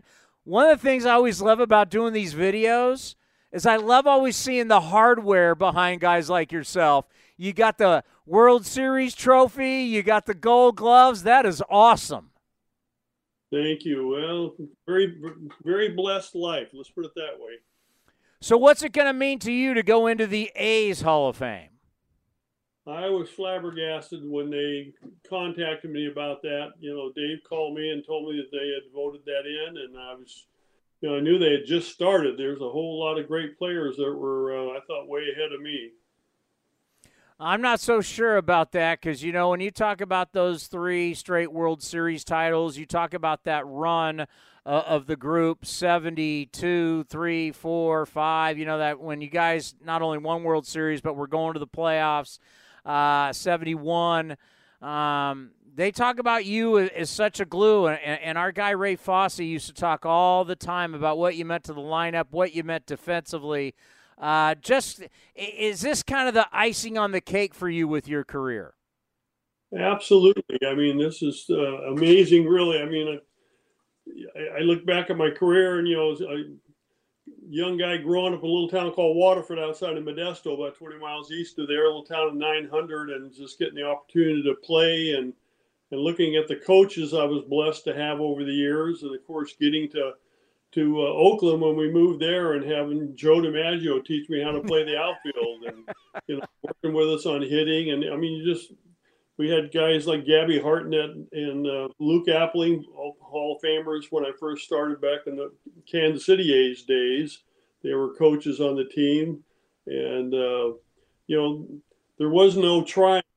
You had to get the job done. You got a guy on second base, nobody out. You better get him to third. There's no excuses that you tried. If you can't do it, you better bunt. So, it was just we were brought up the right way, I would call it. When Joe D was your coach, and I know, hey, you're a professional athlete, but was there ever a time where you're like, Wow, Joe DiMaggio in all white and the white cleats. Was that what was that like for you, Joe D, being your coach? Well, going to spring training the first time when he was there at 68 and stuff, I mean, I was scared to talk to him.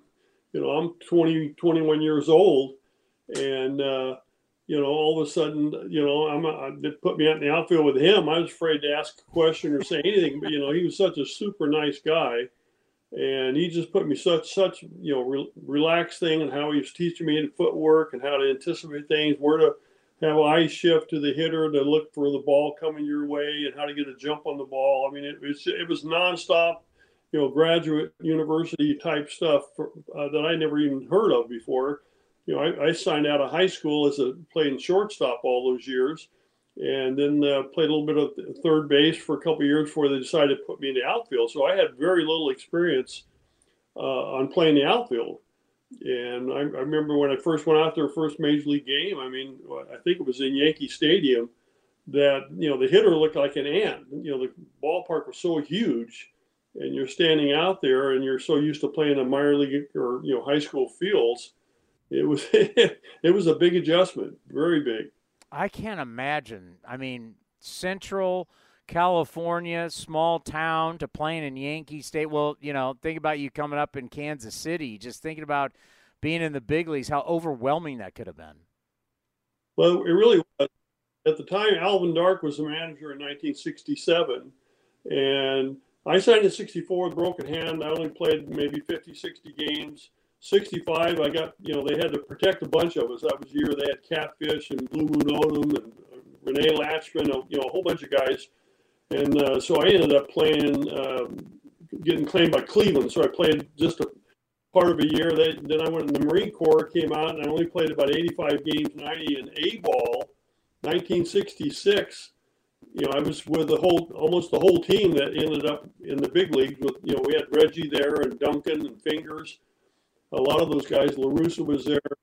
And so I played A-ball in 1966 to go to spring training in 67, and Alvin Dark takes me north. So I went from A-ball to the big leagues. And that's what I'm saying. I got in that first time going into the big ballparks. And, Kansas City wasn't quite so bad. It was more like a AAA minor league ballpark at that time.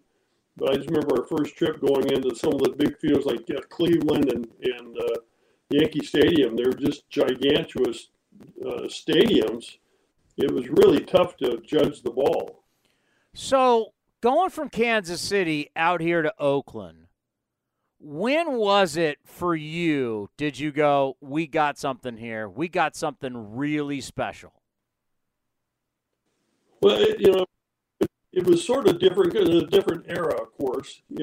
So we were able to play together. The core of that team started out in rookie ball to A-ball to AA ball. Some of us went up and down with AAA a little bit, but most of us went right from AA to the big leagues. And so I started out in AAA in 68, and they called me up early May. Actually, the first game I ever played in Oakland Stadium was the night Catfish pitched the perfect game. That was my first game in Oakland. I'd never been in the ballpark. My knees are knocking. I'm praying, don't screw this up. Mess up his perfect game. And so that was my first game in Oakland. And so, again, each year we saw a little improvement. I think 1970, we actually ended up on the positive side of win and loss record. And we could just see all of us growing, because we had all come out of that, 17, 18-year-old kids. Now we're getting into our early 20s. And I think in Oakland in 1968, after I got called up, our average on the field age was 22. So we had a really young ball club. Of course, we got our butts beat a lot early on, but we kept getting better and better. And you had the right guy, the right taskmaster. I mean, you talk about somebody that obviously he's in the Hall of Fame, Dick Williams. You had the right guy leading the charge. I think really put us at the top. We had good managers. Johnny McNamara was great. I played for him in AA, and he really gave me my chance to play every day in 1970. Of course, that was my big break for me was Reggie holding out.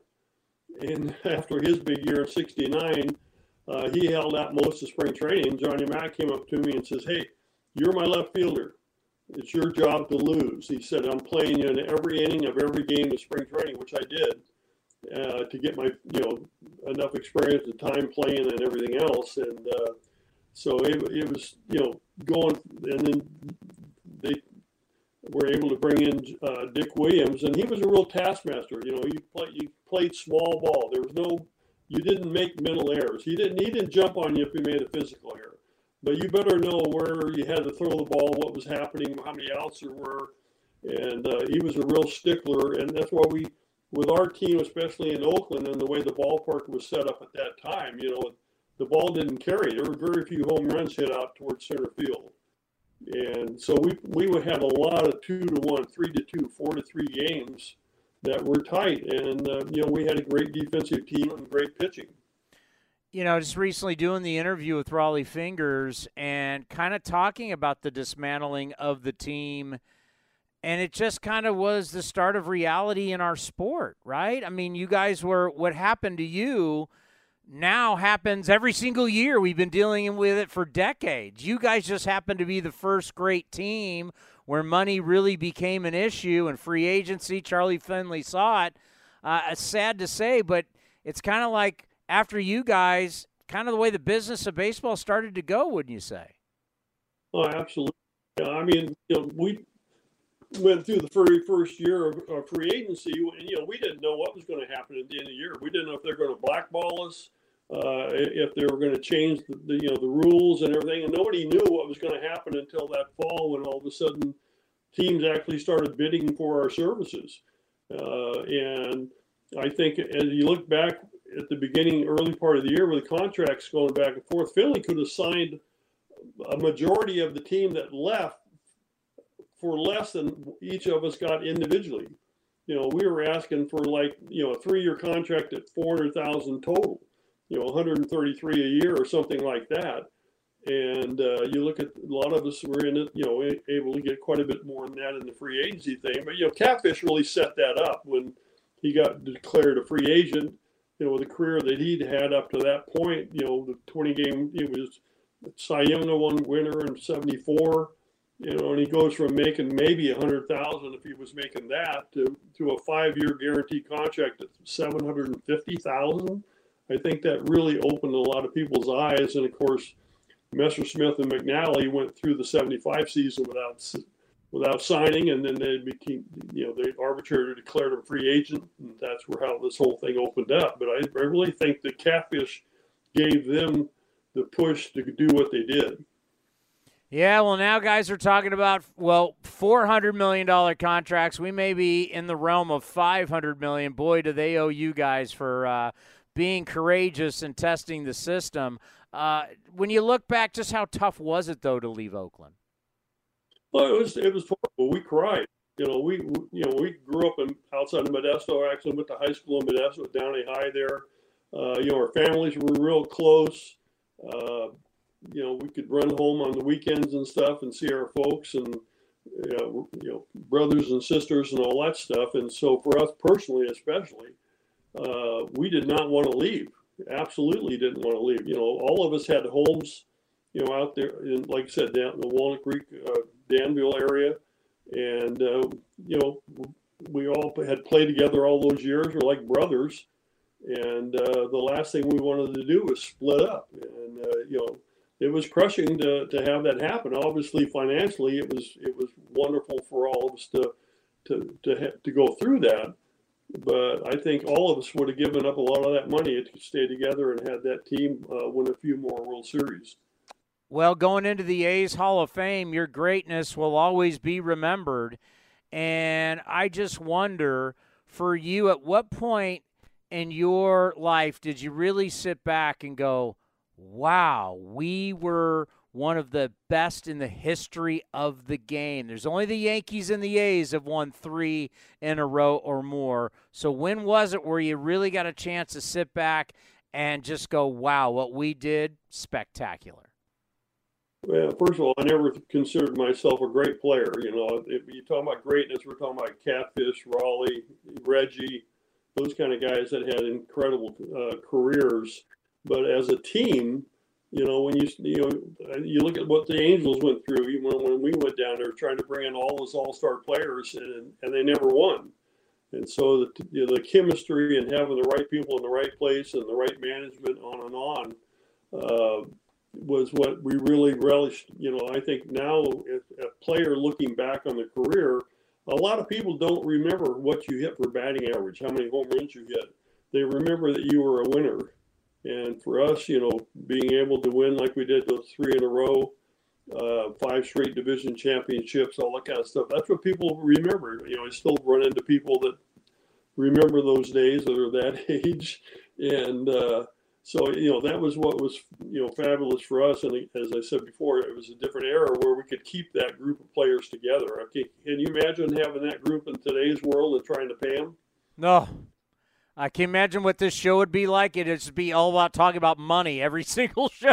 It would just be because, you guys had such confidence. Ray Fosse would always tell me the story about when he first arrived at spring training and Dick Green behind the batting cage went, oh, yeah, regular season's great, but we're going to win the World Series again. I mean, the ultimate confidence that you guys had after winning that first one, and you did it without Reggie, you knew that, hey, you guys are coming to spring training to win the World Series. I mean, that's ultimate confidence. Well, it really was. And now, again, we weren't making any money. So those checks that we got for winning the World Series were huge. That was the first time we ended up on the plus side. And, I think I hit 309 in 1970. And I had to hold out almost 2 weeks in the spring training, about 10 days probably in the spring training to go from 12.5 to 20,000.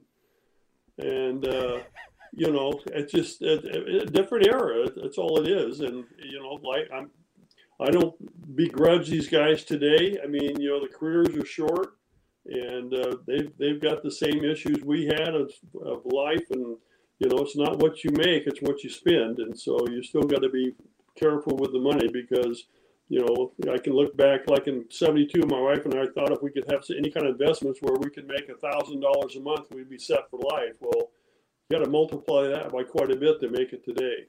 And to think all that was happening with the owner running the franchise in Chicago in the Midwest. Like, when you try and tell young fans how things used to go, like, Charlie Finley's on a phone running a Major League Baseball team. And let's face it, you got to give him credit because he did bring all of you guys together and you won the championships, and he did it all from Chicago, Illinois. Yeah, we can all blame it on Hammer, right? I mean, he was the man. But he was a cute kid. But no, it's amazing. The difference. We had no front office. We just had a couple of people up there, and it was amazing that how the thing, stayed together, how it ran, and that we were able to get through a season without, showing up, not having a plane or a bus or whatever we needed to get from point A to point Z. I think we spent, half of our life in the Chicago airport because we always flew commercial. We didn't have charters back then. And so it was a totally different game back then it is today. Like I said, it continues to change, and I'm happy for these guys today and how things are working out. And I think the owners, they're not stupid. They're making money. No doubt about it. And it's good. Everybody's making money, and right now the game is doing very well financially. And when I think about coming full circle, right, the start of your life, you're a young man, you're winning championships, you're going to all-star games, and then now you're going to be inducted into the A's Hall of Fame, rightfully so. You're one of the great A's of all time. What do you think it's going to be like when you get up in front of that crowd and you give the speech? I just hope I don't start crying because it's going to be an emotional thing when I look back at, what we went through, getting there and the team together and stuff. And it still breaks my heart to look back and have that team, dismantled the way it was because it was a long trip getting to that point and, growing up and becoming confident players. And it's like I said, it's the cherry on top of the cake. And let's end on this because it's something that I'm going to ask Dave Stewart too, because when you give that speech, it's going to be in the same stadium you played on. A lot of times now when guys give speeches, it's in a brand new stadium. The stadium you won in, where all your memories happened, is now gone. you're going to step out on that field, and unfortunately you've lost. As you said, these guys are brothers. You've lost a few, including our dear friend Ray Fosse. What is that, you think, going to mean, just not emotions, just for you when you walk out there, that it's going to still be on that field where you made that greatness happen? You're not at some new ballpark. Yeah, it's amazing that, time passes. That, the Coliseum is the oldest stadium in baseball now, when it was brand new when we first moved into it. But, I've thought about many times, I wish that the players of today could have played ball back in that era that we played in that ballpark, with the coastal fog coming through the lights at night. And, balls hit the left field, ground balls were spinning water off the ball. And I remember asking Ricky Henderson how he handled the wet balls, and he looked at me like I was from outer space, because by the time, the late 80s when he was there, the climate had changed. They didn't have that stuff coming in at night. Didn't have the lights dimming because of the fog or, the wetness out there. And like I said, I can probably count on one hand the number of balls that got hit out in straightaway center field. You couldn't hit the ball out of Oakland in center field. So it's a different world there now. Sports, that big monster they put out in center field, that changed the whole complex to some degree. But, the ground is still there, the stands and the people. It's amazing how many people that when I've been there, from time to time, that are still coming, that were coming when we played. Yeah. Yeah, because you weren't able to make the 72 celebration earlier this year, correct? Well, we were supposed to, but I was sitting in the Miami airport, and one from American Airlines canceled our flight at the last minute, so they're still on my bad list. And there was no way we couldn't get another flight to get to Oakland. So we got, fortunately, my son was there and my daughter. They'd already flown up there. And so he represented the Rudy family, and very happy that he was able to be there. Yeah, we had a Q&A down the right field line that I hosted, and so many fans that were there during that time. And, they grew up watching that team. Too bad you weren't able to be there. It was really special because that was really, 72 was the start. And then, of course, 73, 74, greatness there. But just so many tremendous stories around your guys' team, and I'm so glad you guys are being celebrated, not only when we look at the teams, but players like yourself. You have your iconic moments, obviously the catch in the 72 World Series, and all of you guys really have at some point an iconic moment. We always love joking with Foss about Raleigh Fingers jumping into his arms after beating the Dodgers in the World Series. So these moments that we still get to see on MLB Network and we get to see on NBC Sports California are just so special. Thank you for coming on A's Cast Live. A lot of fans probably don't know this, but I'm going to be interviewing you in about 8 minutes for television. So I will see you in about 8 minutes. But it's always great to have your time. You've been so good to us over the years here on A's Cast Live, and we're so happy for you. We can't wait to see you on the day of getting inducted into the A's Hall of Fame. Well, thanks for having me. It's amazing that still be remembered 40 years later. So I'm very humbled by all that. So thanks again for having me. Take care and be well. God bless. The great Joe Rudi. 3-time World Series champion, 3-time Gold Glover, 3-time All-Star, kind of like Foss. 2-time World Series champion, 2-time All-Star, 2-time Gold Glove winner. Very humble man. He had a great career. First of all, great career. It's Rawlings Gold Glove is what Ray would always correct us by saying. But yeah, he had a great career. Are you correcting Wikipedia? I believe everything I read on the internet. Well, I mean, when I was looking at his credentials when I was putting it up for StreamYard and everything, and I saw the 3-time All-Star, 3-time World Series champion, 3-time Rawlings Gold Glove winner. I'm like, so he's just Ray with one more of each is what he. I mean, it's what he did. I mean, those guys were incredible. All those guys from 72 through 74, Raleigh, Vida, Sal Bando, the captain. A lot of history with those teams, and I'm glad we're inducting more of those players in the Hall of Fame this year. Yeah, no doubt. I mean, you're talking about it's one of the greatest baseball teams in a sport that's been played for over 150 years. You got to have something special to win that much. Because remember, that started in 71, then they won 72, 73, 74, still won in 75. And as they always say, we could have kept that thing rolling. It's still, even though they didn't keep it rolling, it truly is one of the great runs. And, you know, how important is your team? So there's a lot of World Series teams, obviously. But if you're to tell the true history of baseball, not every World Series team is going to get mentioned. Can you tell the history of baseball without talking about the A's of the early to mid-'70s? No. I think you have to. I mean, they're them and the Yankees. Well, if you're going through the decades, right, in the 70s, it's going to be A's and Reds. That's what it's going to be. Yeah. You know, the Reds losing in 72 to the A's and coming back winning 75, 76. And even though the Yankees got in there in the late 80s still, the Yankees will always get mentioned, but it'll be the Reds and the A's in the 70s. You can't tell the history of baseball without talking about, well, the A's in general, because there's so many championships and so many great players and Hall of Famers, but you can't tell the history of baseball without talking about a team that won 3 straight World Series and was that dominant. Yeah, it's just like the late 80s, too. You can't tell the story of the late 80s baseball without talking about the A's. Even if they didn't win the World Series in 88 and 90, they were still there. And by the way, in a sport that was different back then, in some ways, I'm not going to say it was always different, but they didn't care necessarily about things that we care about now, right? Like, it's just win the division, whatever the record was. You had 93 wins, you got 95. No one's like, you got to get 107 wins, and you got to, you didn't have that. Yeah. Once you had a comfortable lead, you just, So looking at records and looking at certain things back then, it's like when Jack Morris would talk about, we talked about it, the Hall of Famer was on this program, A's Cast Live, talking about, back in the day, you go out and give up 5 runs in the first 2 innings. They're not pulling you. You're still trying to go 8 innings.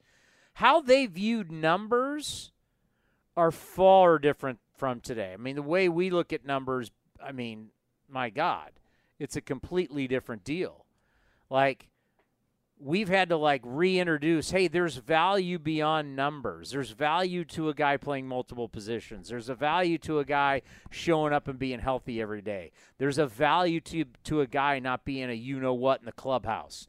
We've had to bring back certain values that mean something to winning teams. It's just not all, hey, what's your weighted runs created plus? You got to be more than that. And to winning baseball. And those guys wasn't always about numbers. Those guys sacrificed numbers to win games. Guys don't want to sacrifice anything today. Why? Because numbers mean cash. Numbers mean money. It's just a reality. Joe Rudy, career 112 OPS plus. Baseball Reference doesn't have weighted runs created plus on here, so I can't help you with that. But you're right. It was completely different back then. I mean, the save wasn't really even a big statistic back then. No. And Reggie dropped the best line ever. When you knew Raleigh was coming in the game, you grab your hat and coat and go home because you knew the game was over. Knew the game was over. All right, coming up next, we'll talk to the skipper. It's a Friday. Mark Kotsay will join us right here on A's Cast Live. Well, today has been a special day because we just had Joe Rudy on, who is going into the A's Hall of Fame. And to my right, and for you listening on A's Cast Live, you can't see it, the great Dave Stewart, A's Hall of Famer, is with me. Stu, how are you? Good to see you. Good to see you, man. And I got to thank for you as someone who grew up watching Joe Rudy, Sal Bando, our guy Ray Fosse, who's going in. This class is probably pretty special for you as an A's Hall of Famer and to watch these guys go in. Well, it is special, and I was a huge fan of Joe Rudy. And the A's teams, we can go all the way back to 1968 when they first came here. And when they became the championship teams that they were, it brought a lot of pride to the area. And, I live right down the street, so I can pretty much ride my bicycle up, and I'm here in minutes. So it was just a great time to be, in East Oakland and to be an Oakland A's fan. What did that team mean to you guys as a standpoint of putting Oakland on the map as kids? Well, first of all, it's Oakland's first baseball team. And the number of kids that grew up here in the area. We can start with Joe Morgan, and we can go to Frank Robinson, we can Vada Pinson, we can take all those names, and the newer names are Ricky Henderson and Dontrell Willis and all those guys. We're all from this area, and in 1972, 73, and 74, Oakland's first baseball team, which was a relocation from Kansas City, we were all playing in our yards, and we unfortunately or fortunately left the Giants and became A's fans, and rightfully so. When you can put together teams that repeatedly win championships, win back-to-back years, it doesn't happen often, and I don't know how many times it's happened in Major League history. Yeah, only the A's and the Yankees. There's only two organizations that have won 3 or more in a row, and it's these two organizations. And you think how long we've played baseball, that tells you a lot. What a great accomplishment this is. And for me, it's like I was born in 72, so I was alive, but I didn't get to see it. But now, having worked around the A's for so many years, I truly understand the greatness. And it's like they didn't get their due, but they're like a fine wine. As it gets older, they're aging really well, and they're finally really getting their due. As baseball history and historians are looking at this era, going, "Hey, listen, this A's team, you can't tell the history of baseball without talking about the 80s of the early mid-70s." I mean, you have to talk about those teams. If you talk about greatness, if you talk, you talk about, the greatest teams put together, you have to talk about those teams. Reggie Jackson in the middle of them, they had tremendously good pitching staffs each and every year, and they can hit, and they brought excitement to the game. They played the game the way the game that was supposed to be played. When the Oakland A's came in town with the white shoes and the green and gold, you knew that you had your work cut out, and those guys, they just refused to be beaten. Well, one of the great things that we love having you on the program is we'll be hosting together A's pre- and post-game live, which is always fun. And as much as, when I was growing up in high school, being a pitcher, you were the man. So you were always one of those guys. I had a poster of you. You're one of those guys that from our generation, you're one of those players that we always hold in that pedestal. And then just from the A's world, and I think about your career, as a player, as a coach, as an agent, as a GM, and soon-to-be owner. Can't wait for all that, and that'll be huge. You basically, we always talk about the NFL Network has a football life. You've had a baseball life, and I wanted to ask you about the two guys that are so interesting right now. I want you to put your GM hat on. You think about, you got Juan Soto's 23. You got him if you trade for him, you can flip him at any point, but let's just say you're keeping him long term. You can keep him till the end of this year and then 2 more years. And then now they're floating out Shohei Ohtani, which is a generational player. He's a huge moneymaker. You think about what he does for you off the field and on the field. What do you think it would be like as an opposing GM to try and acquire one of these guys? Well, it's a nightmare, quite frankly. Both of those players. Ohtani, I believe, is going to require more than Soto because Ohtani is a two-way player, and he's not just a two-way player. He's a two-way all-star player. Cash cow. He's an all-star pitcher. He's an all-star hitter. And he does come into a lineup and come to a team, in my opinion, with more impact than Soto. And so because of that, you don't have you don't have enough players, in my opinion, in your system, good players in your system, to make that kind of trade. You just don't have it. And I say that also about Soto. You just don't have enough good players in your system to make that kind of trade. And so as a general manager, without putting your whole system, your whole minor league system at ransom, it's a very, very difficult trade to make for either one of those players. Would it be like you go into a restaurant, you have a menu, you got your starters, you got your soups and salads, you got your entrees, you got your desserts? I mean, would you just say, pick what you want? Well, what you're going to have to try to do is, and it's an exchange. As a general manager, you send them over a list of players that you would be willing to trade. And obviously, you're not sending them chump players. You're sending them a good list of players. You're going to have some of your top 10 prospects in there, and hopefully you can get a deal done that way. But in a trade like this, the opposition, the Angels, are going to be sending you back your 1, your 2, your 3, your 4 prospects, and they're going to be asking for a lot. It's a difficult trade to make. I can't even imagine what you get back in compensation. Is it a 4-player trade? Is it a 5-player trade? In my opinion, you don't have 4 players that are good enough for Ohtani. Yeah. You don't have 4 players that are good enough for Soto. And a lot of times when you have trades like this, it ends up being 3-way trades. You end up doing trades through other organizations to try to get the package that you want to put together. You get another organization's 1 or 2 prospects to try to put together a group of 1 prospects for an Ohtani or for a Soto. And I know Bob Nightingale said today on friend of the program with another friend of the program, Buster Olney. Both those guys are very generous with their time, and they come on A's Cast Live. And Bob talked about the money that sponsorship-wise that Ohtani brings in, $20 to $30 million a year, which I think could even be more because of how big he is in Japan. How much would ownership be looking at, not just what does this guy do as a pitcher, what does this guy do as a hitter, how does he affect us? It's like what he brings into the bottom line for an organization is amazing. Well, I mean, this guy may be an equivalent to a Fernando Valenzuela. For me, in my period of time, Fernando Valenzuela filled the stadiums, not just in Dodger Stadium. He filled stadiums at every park he played in. He brought the Mexican market back to Los Angeles.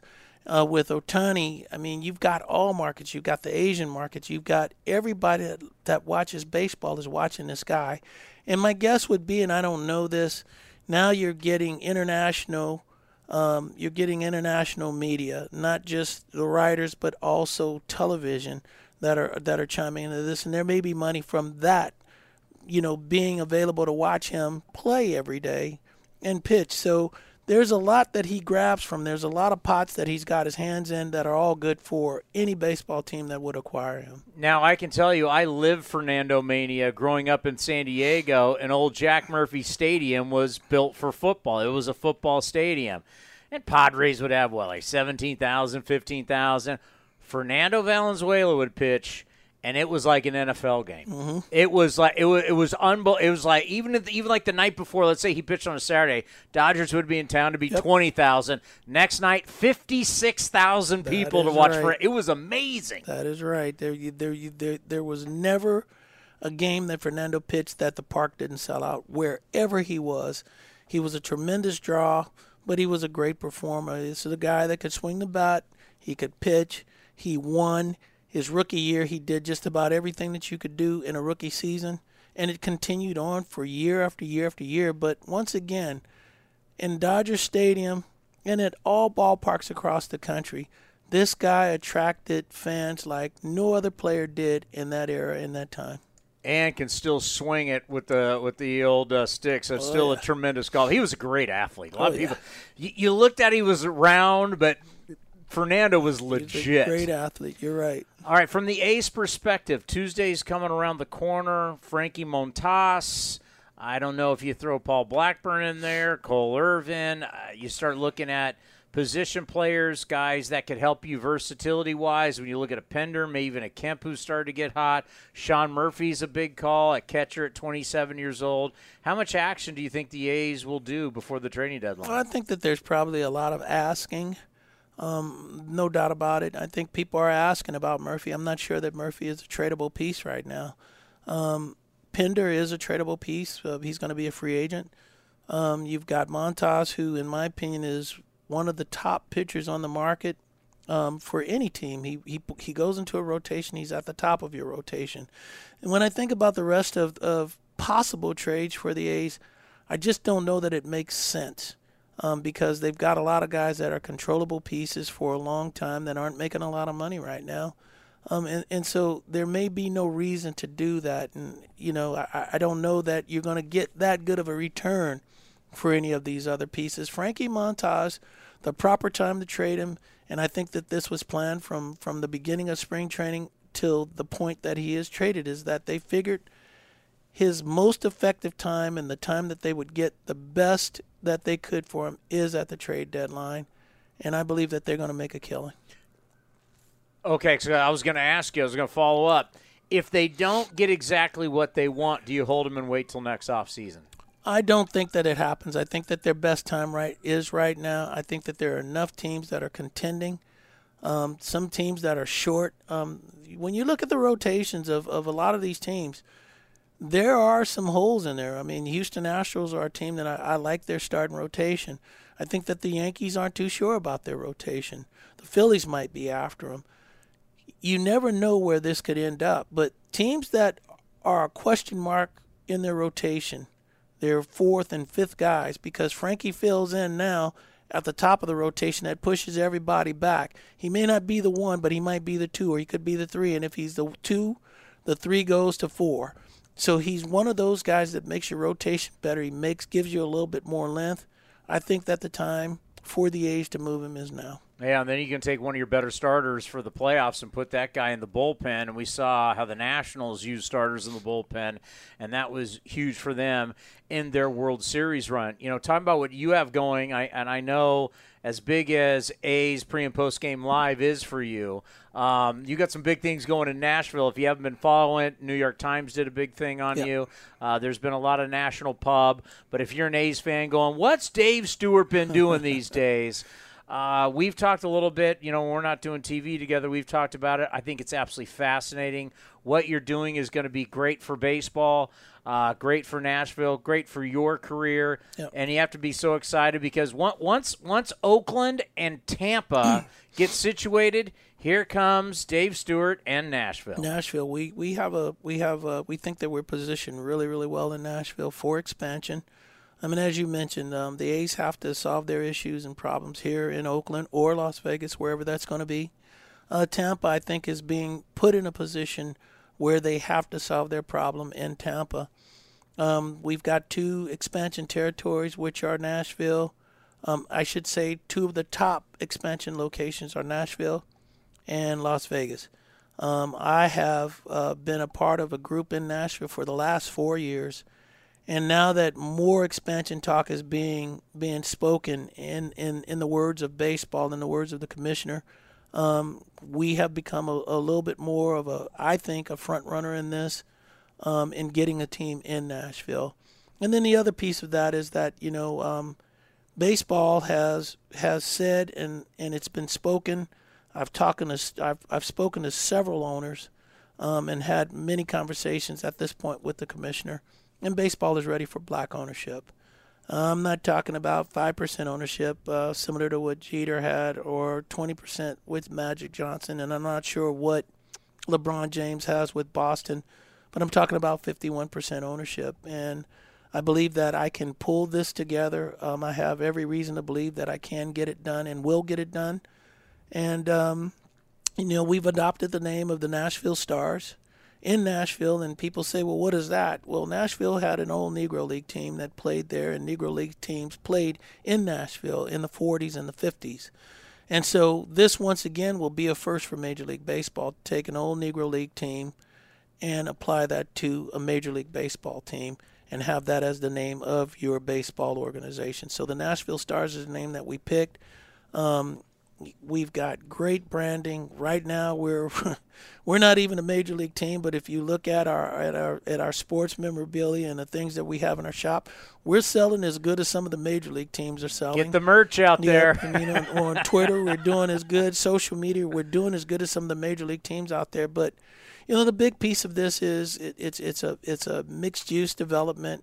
We've teamed up, or we're teaming up right now. We're in conversation with TSU, Tennessee State University, one of the oldest black colleges, Negro colleges. I'm sorry, mixing up my words, but TSU. And so we've teamed up with them. We have 106 acres of land. We're on the Cumberland River, which gives us a riverfront stadium. We're 3.5 miles from where everything is going on. SBCUs, I'm sorry, that's what I was thinking about. And TSU is one of the oldest, over 100 years. And so we've teamed up with them, and we plan to build the development. We're going to do what all of the other baseball stadiums are doing. Baseball will be surrounded by entertainment.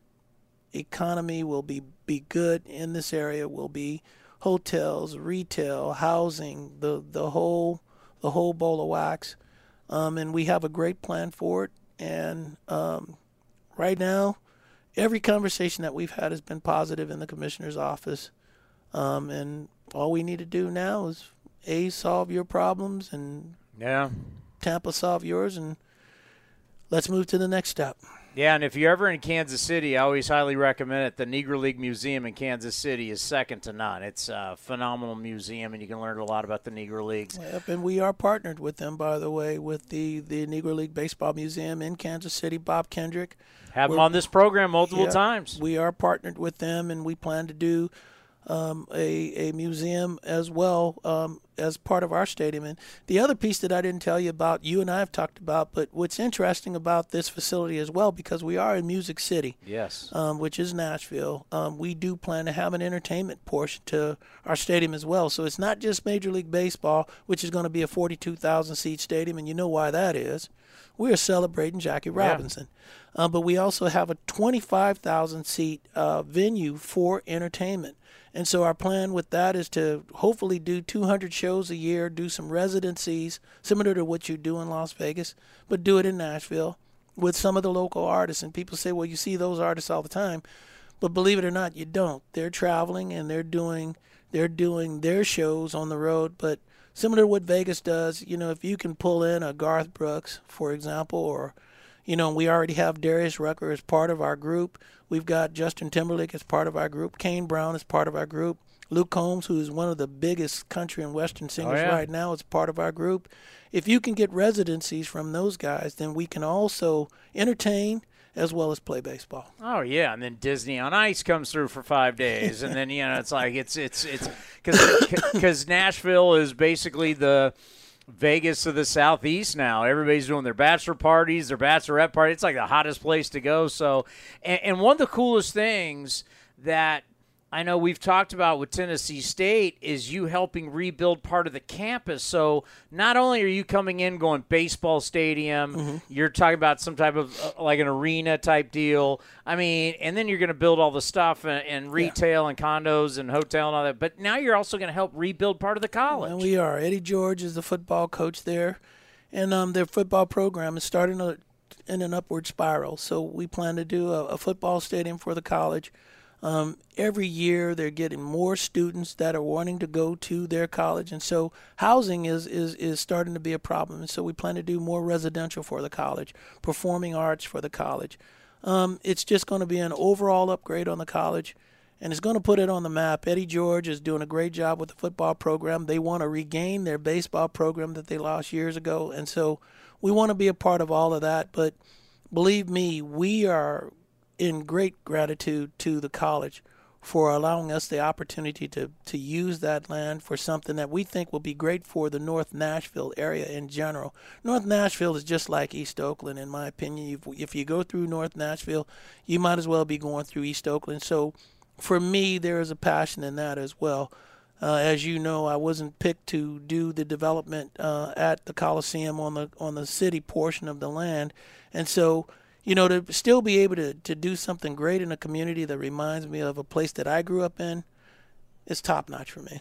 You know, when I think about what you guys are trying to do, you know, so many times I'll have people on the post-game show, Joe, just build a stadium. It's like, that's not what people want to do now. There's more than just building a stadium. And for you, being able to get the plans together with engineers and architects, how much fun has that been? I mean, you're planning your own entertainment world. Well, I mean, that's the key to it all. I mean, you get a hand in it from the ground up, from the bottom to the top. And I don't think that there's anything better than that. I mean, if you've ever built your own home, that might compare to this, but This is a step bigger than that because baseball has been my life. I've been in baseball for 45 years, 46 years. I've worked, as you said, in every aspect of the game, from coaching to managing to being a general manager, assistant, minor league. I've done it all. And this, for me, is the last episode. This is the last page in my book, to be able to put together not just a baseball team, but to put together an atmosphere, to build culture, to help enhance an area. I don't think that there's anything bigger than that. Did you ever envision anything like this for your career? I didn't. When I was a kid, I know we used to sit on the front porch, me and a good friend of mine, Warren L. Simpson. We sat on the front porch and we envisioned all the great things that we wanted to do here in the Bay Area. And some of them, when I was a player, I was able to accomplish. And then, as your playing career goes on and on, you take things a step at a time at that point. You look at how long is your career going to be, but you got to play every year to get to 16 years. And then after 16 years, how do you stay involved? Is it going to be in coaching? Are you going to be in the field? Will you manage? Will you be in the front office? And I chose the path of front office and eventually got a chance to coach. And then after all of those years, I just thought, I'm not done with the game. But I don't want to be bossed. I want to be a boss. I want to have the opportunity to have an effect on an organization, on a culture. And we are minority, but we're also diverse. And in that, we get an opportunity to be a blueprint for all businesses across the country, to be an example of what your business should look like and how it should be run and how things should look. And that is the piece that motivated me. We're in a time here now where it's necessary and it's needed, and I want to be a part of that. I don't profess to be a world leader, but I do know, growing up here in the Bay Area, and being involved in all different aspects and all nationalities of people and all walks of life, I think that baseball needs that. But I also think that baseball's not alone. I think that all businesses need that. They need opinions from all walks of life, people that look like you, people that look like me, people that are Fernando Valenzuela. All walks of life need to be involved in baseball, need to be involved in all businesses. They need to be involved in all decisions so that you can make better decisions. Let's end on this. When obviously Nashville is your love right now, but your first love will always be Oakland. Always be Oakland. Just how important is it for Oakland to get Howard Terminal and to get this done and to solidify for the rest of our lives the A's in Oakland? Well, when the Warriors leave, and some people may say the Warriors were in San Francisco first, and then they came to Oakland, and then they went back to San Francisco. That could be the way you look at it. When the Raiders leave, I don't think that the city, and if it's the city council or who, I don't think they understand how important this development will be for the city of Oakland. There's not been a major league facility that's been built in a downtown area that has this vision that hasn't been successful for not just the baseball team, but for the economy. And so if this does not happen, if this team is allowed to leave, I think it's going to take Oakland a long time to recover from this, if they recover at all. Yeah, well said. Well, A's Hall of Famer, always great to have you on the program. And you and I doing A's pregame live on NBC Sports California in about a half hour. Coming up soon. Hey, and the A's are hot right now. Just swept the Astros. They're playing real good, but we're in the next series now, so let's start from day one. This has been a presentation of the Oakland Athletics.